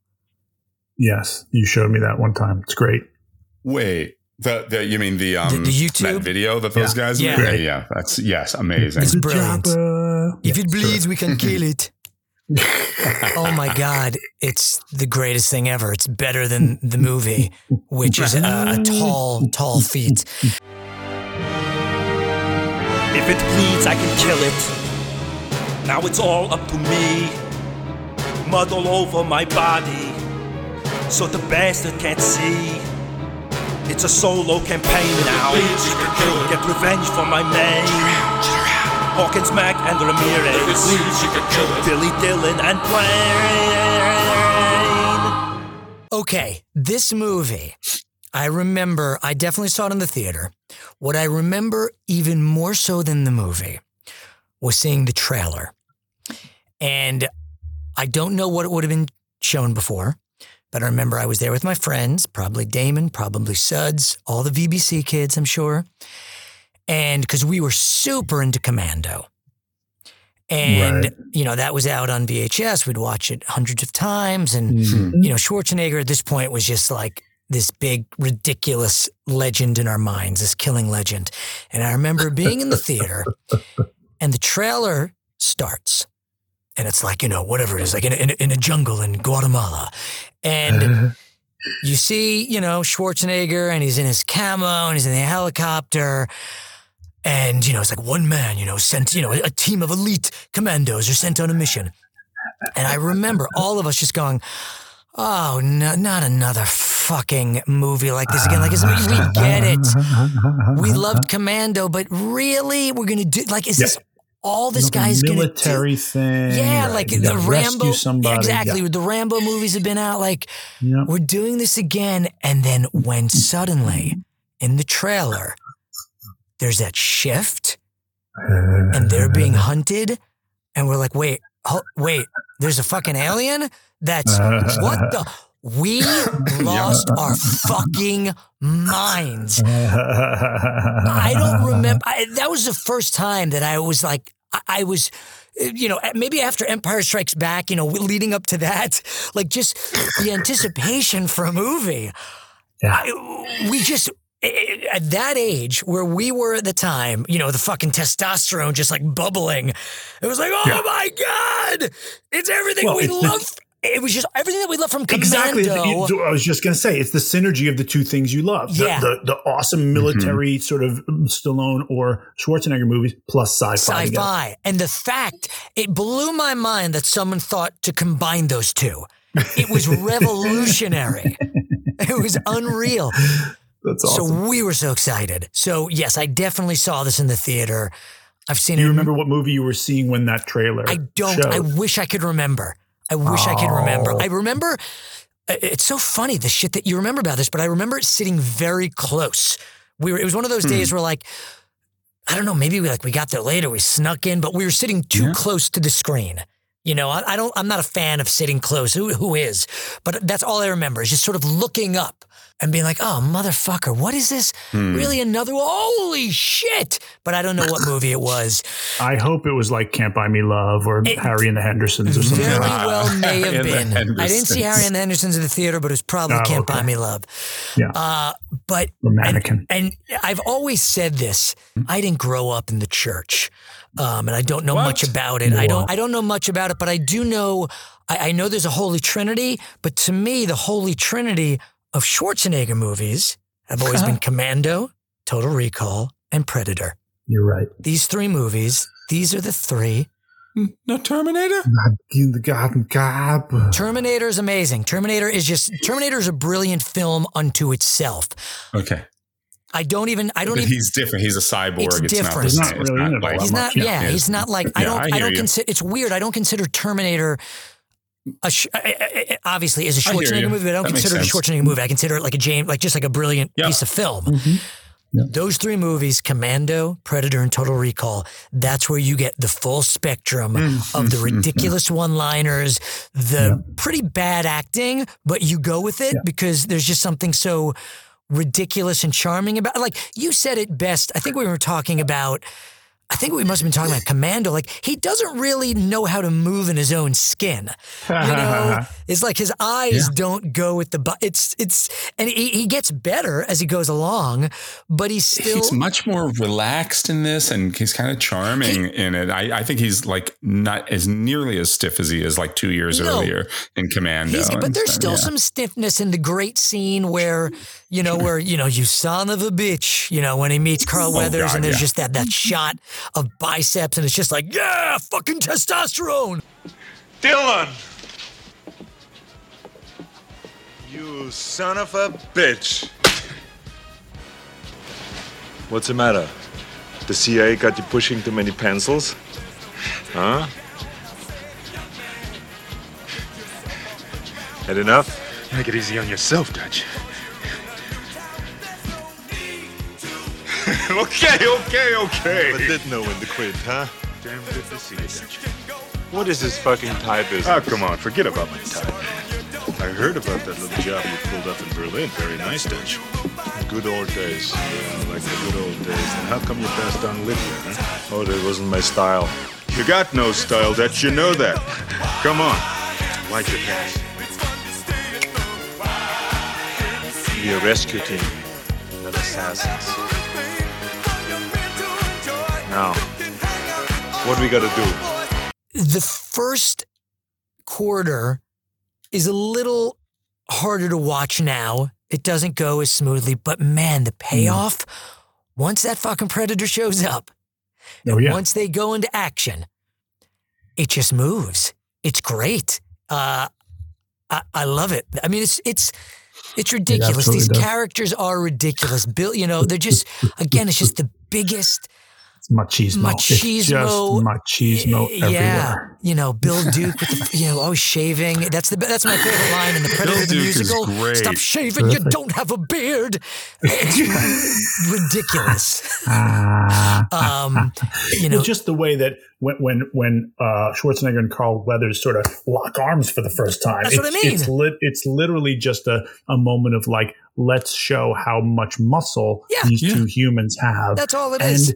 And yet that works for the movie. It works in favor of the movie because if you set them up as like these invincible examples of manhood and then have the freaking Predator pick them off one by one fairly easily, that works. It really works. Yeah, I agree. Really I think that's exactly what it does. So I think you need that setup.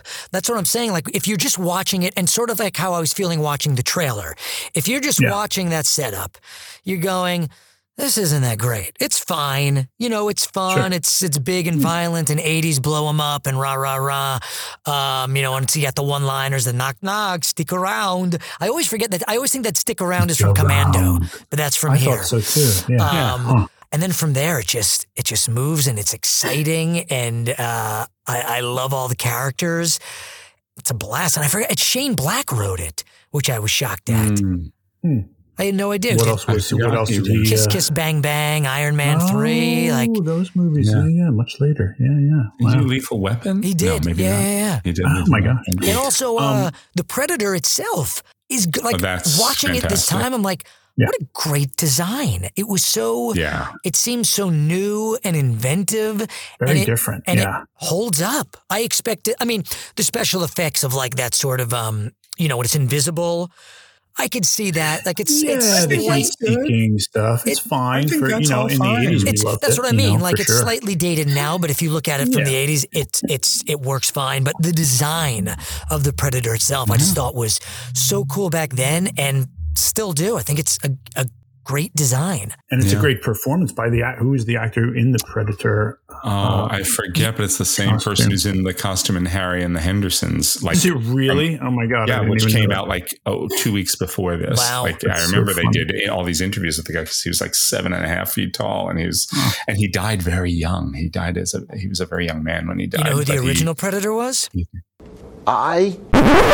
Jean-Claude Van Damme, but he was too short. They decided. Are you kidding me? He was the original. He was cast. Yeah, he was the original Predator. I guess because and Shane Black is in this movie. Plays Hawkins, the guy with the glasses who's reading Sergeant Rock. Yeah, exactly. Kevin Peter Hall is the Predator. Yeah, he's terrific. Great. All this great physical work happening. You get Peter Weller, you get Kevin Peter Hall. Like it's all this neat sort of very theatrical and theatricalized. Physical work happening in these movies of this summer. I agree with that Holy Trinity, Fred. I do like this movie. I do think it takes a while to get going. I do feel like it's a good while. It's a good chunk of not all that interesting stuff. As far as like, you screwed us over, you dropped us in here, Carl Weathers. It's fairly predictable. Yeah, and it doesn't really make sense. It doesn't make a whole hell of a lot of sense. What are they doing there? Who are they trying to rescue? Who went in before? Why are we here? Like and Schwarzenegger didn't figure it out. Why? Because he and Carl Weathers used to be pals. Do we care? Is there enough there to care about any of this? No, we want to get to the Predator. Yeah. And that's why this movie ultimately, I think it's in the Trinity now, but the Trinity for me was Commando, Total Recall, and a movie that came out later this year, Running Man. I always liked Running Man better than Predator. I always liked it better than Predator until recently and until now. I think Predator is the superior movie ultimately. I've seen that in a long time. Running Man feels like it has a little more of the RoboCop DNA because it is the satirical. Yes, it's satire. It really is. Yeah, it is, and it has it has the great one-liners and a fair amount of violence and things. But there is you throw Richard Dawson in something, you're going to have fun. But I like this. It was a great rewatch for me. I had forgotten a lot of this movie, and same story. Didn't see it. Wasn't allowed to see it when it came out. Too violent. Friends may have seen it at a birthday party, just like with Commando or something like that, but saw it much later on cable or on video with friends, and we liked it. We enjoyed it, but it wasn't my go-to. The other Schwarzenegger movies, even like Red Dawn and stuff, or not Red Dawn, Red Heat was my go-to for this movie. I just was like, the Predator parts are cool. It takes us a long time to get there, and I felt like that again a little with this, but I do think it's, of the 4 movies we watched for this episode, I think it's the best movie of the 4, from, stem to stern. I really do. I think it's act one. I think it's so well put together. I think it is. I like the over the top ridiculous performances of all of the the main it's including Bill Duke. I think he's great. He's given a lot of things to do and say, but when he starts freaking out and losing his mind and just shooting into the forest and everything, and he's slowly losing it. I think the guy from 48 Hours, what is his name? He's terrific. Billy. Yeah, he always plays character named Billy, as he does in 48 Hours. What is the actor's name? I'm going to find him. But I think he's really Sonny Landham. I think he's really great in this because he's the guy who knows before everybody else does what's going down, what's about to happen. There's something in the trees, and that's what he's there for, right? He's the tracker. He's the sort of sensor of things, and he can sense that something is something very bad is about to happen. And for what it's worth, I was a huge Jesse Ventura fan at this time in my life, not surprisingly, because of my love of wrestling. And it was just cool to see a wrestler get a good part in something. And he was in Running Man as well. He's in Running Man, and he was friends with Schwarzenegger. It was cool to see. Wait, can this wrestler act? Does he have any chops? And he does. Turns out he does. He's a good actor. He's fine. And Carl Weathers, is fine. So, he's Carl Weathers. He's not going to do anything that's not, right there on the surface, but he's great. We got no problem with him. The movie really, for me, takes off, not surprisingly, when Schwarzenegger figures out, okay, I got to turn the tables on the Predator and how to do it. And putting all of the pieces in place, from putting the mud all over himself to setting up all the traps to calling out the Predator. He goes tribal, he goes feral, he goes, beast mode, whatever you want to call it. He goes full, he becomes the Predator. As you said in your intro, Jason, in a way, he hunts the Predator. He knows that's what he's got to do to survive. He's got to outwit the Predator. Yeah. And that is, watching him do that is very satisfying and still is, to this. That was satisfying then and is satisfying now. You one ugly motherfucker.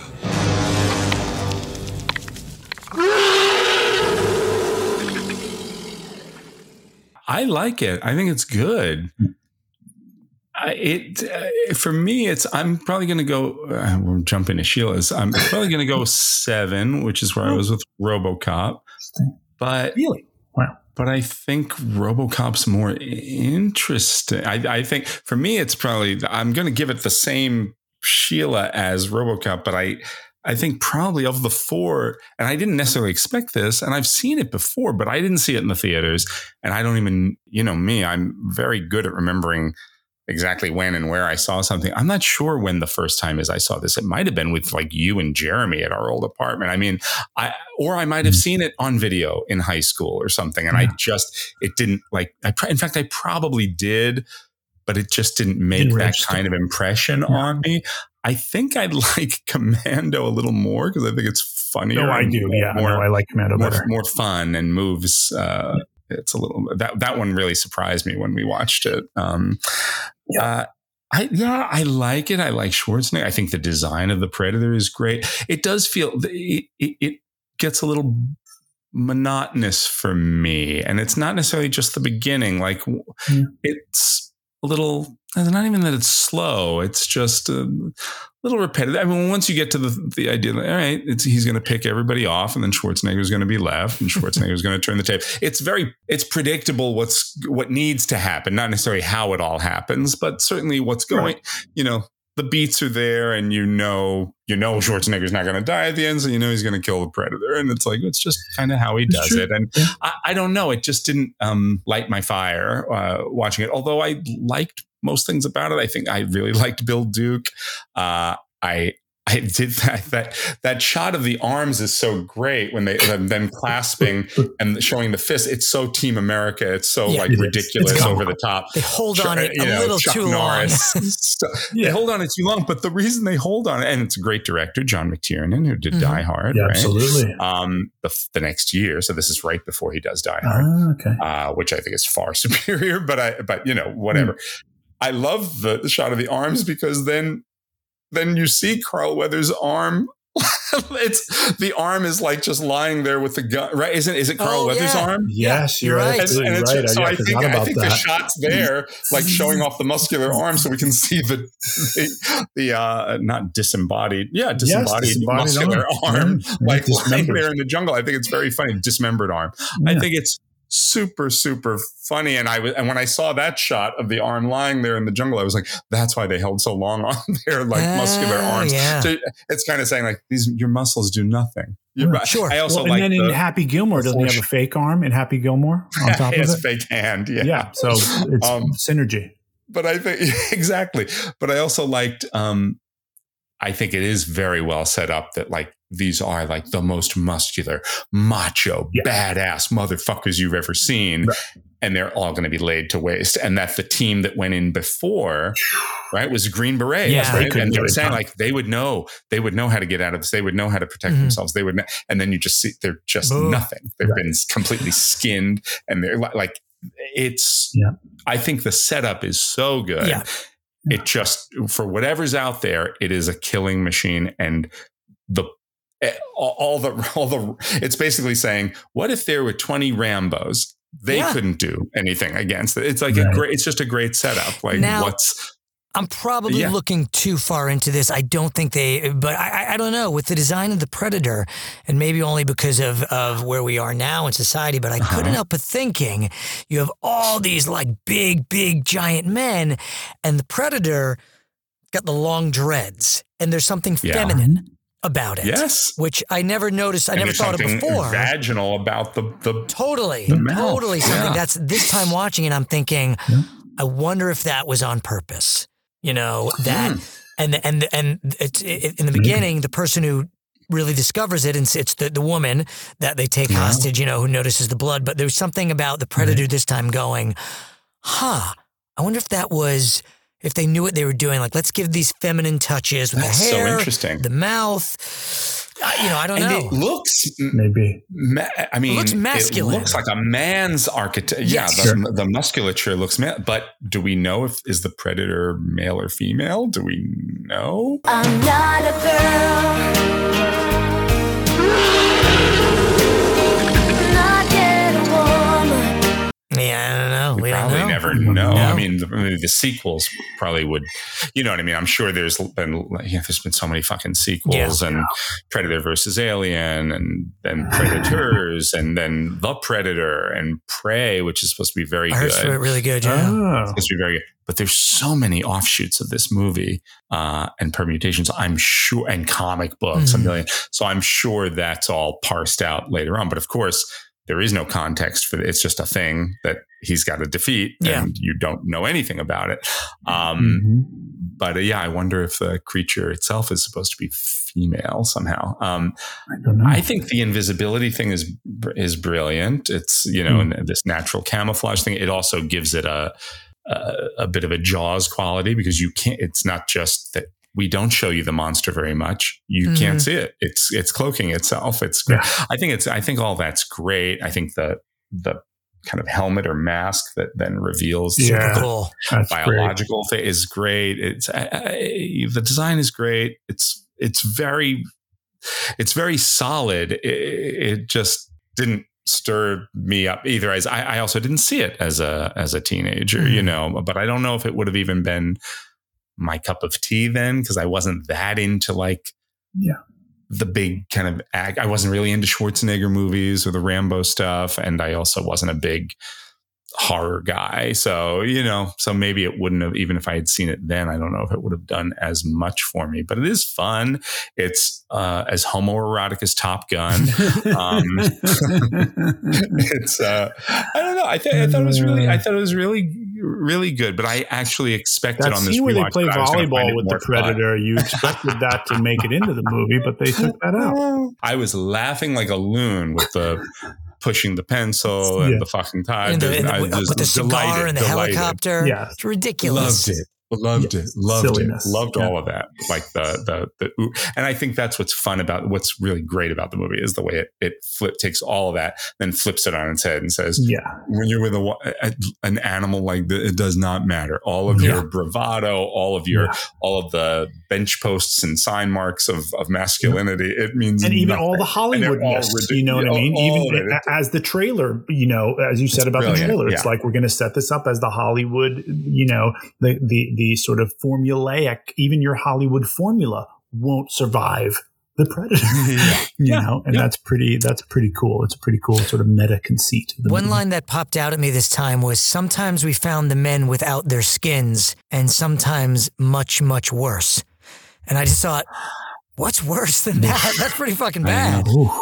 Wow. Yeah, I know. I love that. It leaves you hanging. You know what would have been really fascinating in terms of how it upends your expectations of what this kind of movie is going to be, or like that it's another, you know, Muscles in the Jungle kind of Rambo type thing, is if they did the Psycho thing, if Schwarzenegger was killed. Right. At the beginning, if the nominal on the poster star is cut, and it turns out like, oh, that's just a cameo, and then you've got this cast of, you know, you'd probably need bigger, some slightly bigger names than what we have in the mix there. But if you had, or if you were like, this is the team up between Schwarzenegger and Stallone, like, oh my God, and then it's like, and one of them gets picked off, and then it's like, that would be pushing to the extreme the thing that it's going for, and that it does successfully with upending your expectations of how well they'll be able to fight. There's a pretty bad sci-fi movie with Jake Gyllenhaal called Life that does that exact thing. There's another, you know, fuck it, nobody's going to see this movie. Ryan Gosling's in it as well. And so it's Jake Gyllenhaal and Ryan Gosling dies first. And that's pretty cool. You know, that was the one cool thing about the movie. And then it's an Alien ripoff from stem to stern after that. Is it Ryan Gosling? No, it's Ryan Reynolds. I'm sorry. I always confuse those two. A lot of people confuse those two. It's Ryan Reynolds. Sorry. But yeah, that would have been really cool. My gosh, to have, you know, another major star. Or, you know, Carl Weathers was still a pretty big star because of the Rocky movies. Have him die first. You know what I mean? You know, and go, whoa, that's our second name. That's our second billing star, and he's gone. He's out. Well, before you talk me down, go ahead. I'm going to give it an 8.5. I love because of nostalgia, and I'm going to give Predator the musical a solid 10 because that's fucking brilliant. And again, I'll say it, if you haven't seen it, go watch it. I'll have to watch it. It's brilliant. I'll have to watch it. I have watched it, but I haven't seen it in a long time. And what are you, Danny? You said I'm going to be a 9 on this. Oh, you are a 9. Yeah, I'll go to a 9. Yeah, I really enjoyed it. Yeah, no, I'll stick with 7. And maybe I could be talked up to 7.5. But I don't know that it's. That's the thing. When I start comparing it with RoboCop, I'm like, is it better than RoboCop? I mean, I guess in some ways does it have to be? In a lot of ways it is, but RoboCop has so much kind of more interesting, weird stuff going on there. Yeah, I'll leave them both at a 7. Yay! Fantastic. I have to. I know it's been a while, but I do need to make a correction. On our last episode, I spoke of my old magic teacher, who I thought it was going to be a correction about something in a movie. No. This is more important. And I thought his name was Jean Valjean. I was actually corrected. It was Jean Maljean. It was Jean Maljean or Jean Maljean. That's the evil version of Jean Valjean. Exactly. That's the arch nemesis of Jean Valjean. The valorous one and the malodorous one.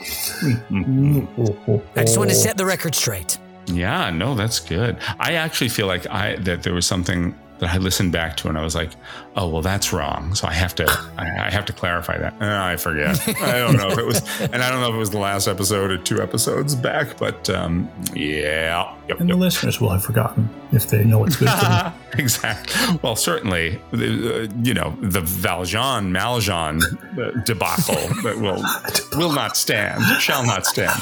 That'll live on. I'm sure a lot of people were like, there's no way that motherfucker is named Valjean.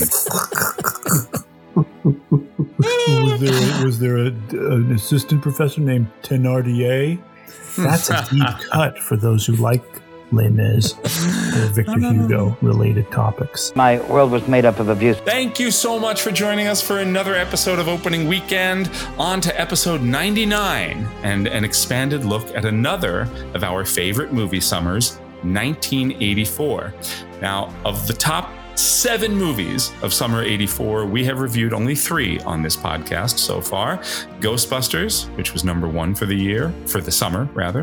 Gremlins, which was number 3, and The Natural, which was really a spring release, but was the number 6 biggest hit of summer 84. But next episode, we will fill in the blanks by reviewing the 7th biggest movie of summer 1984, Purple Rain, starring Prince. Then the 5th, The Karate Kid, starring Ralph Macchio. The 4th, which was Star Trek III, The Search for Spock, directed by Leonard Nimoy. And the 2nd biggest film at the 1984 summer box office, Steven Spielberg's Indiana Jones and the Temple of Doom. Oh my God. Summer 1984. That's next time on episode 99 of Opening Weekend. Dan, why can't I see your face on the Oh, that's the ejaculate that's covering your screen. I know. Myself. And now I have to take another bathroom break. It almost wasn't going to be Star Trek 3, but we've done Star Treks 2 and 4, so that's nice to like fill in the middle. And it also was. I went back and looked, and I was like, oh wow, that was that. Those were all up there. Yeah, it was high up that summer at the box office. So I love Temple of Doom. Oh, I can't wait. Temple of Doom, I fucking love. And I've never seen. And of course, I've seen Indiana Jones, Star Trek 3, Karate Kid many times. All of them. Saw them all in the theater.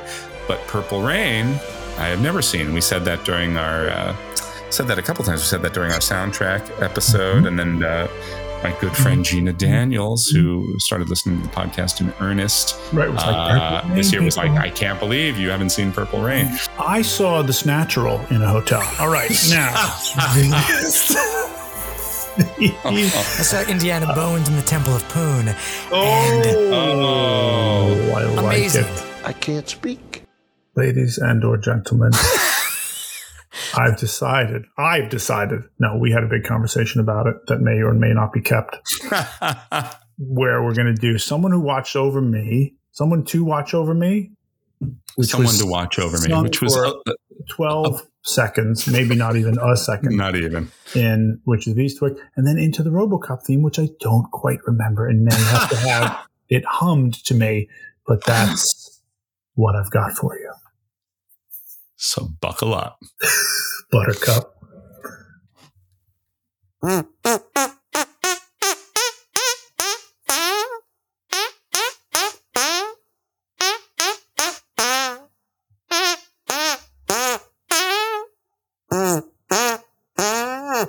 Hang on. Did I do that song for the Mr. Holland's Opus episode? Oh, maybe you did. I'm having a flashback. You know what's so funny? You started it, and I was like, I feel like I've heard Dan do this. That's exactly the thing that happened to me just now. And that would be it, right? Because that's what she sings. Oh, yeah, maybe. Well, all right. Then, perfect. Scrap it. That's okay. It's a reprise. A reprise of some past episode. But then, all right, now how many?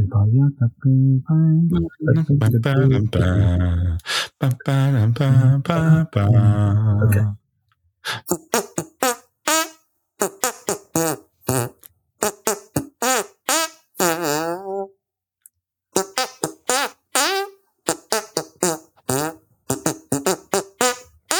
Is that how it ends? I'd buy that for $1. Yeah. Excellent. Ronnie's cocks stand up and cheer. The search for Ronnie's cock. That's Patricia Clarkson. Yes. She's right down there filming from betwixt his legs. I don't know if we kept any of that in the episode, so that won't make any sense. We'll end it with I'll buy that for $1. Or we won't. Or this episode will never end. You said you missed us? You said it's been a long time since an episode? Is it starting to hurt? Do your ears hurt? After hour 3? What does it feel like? Are you like, please let it stop? You have the power to hit pause. You could stop. You could move on to another podcast. I'm sure All Things Considered is on right now. You could listen to that. Listen to anything. Why are you still listening? Oh my God, you sick Paul Verhoeven-like sadistic. You disgust me. Go away. The Opening Weekend podcast is produced by Jason O'Connell, Fred Berman, and Dan Matissa, with editing by Jason O'Connell and sound mixing by Fred Berman. Additional help and technical support provided by Ethan Duff. Thank you for listening.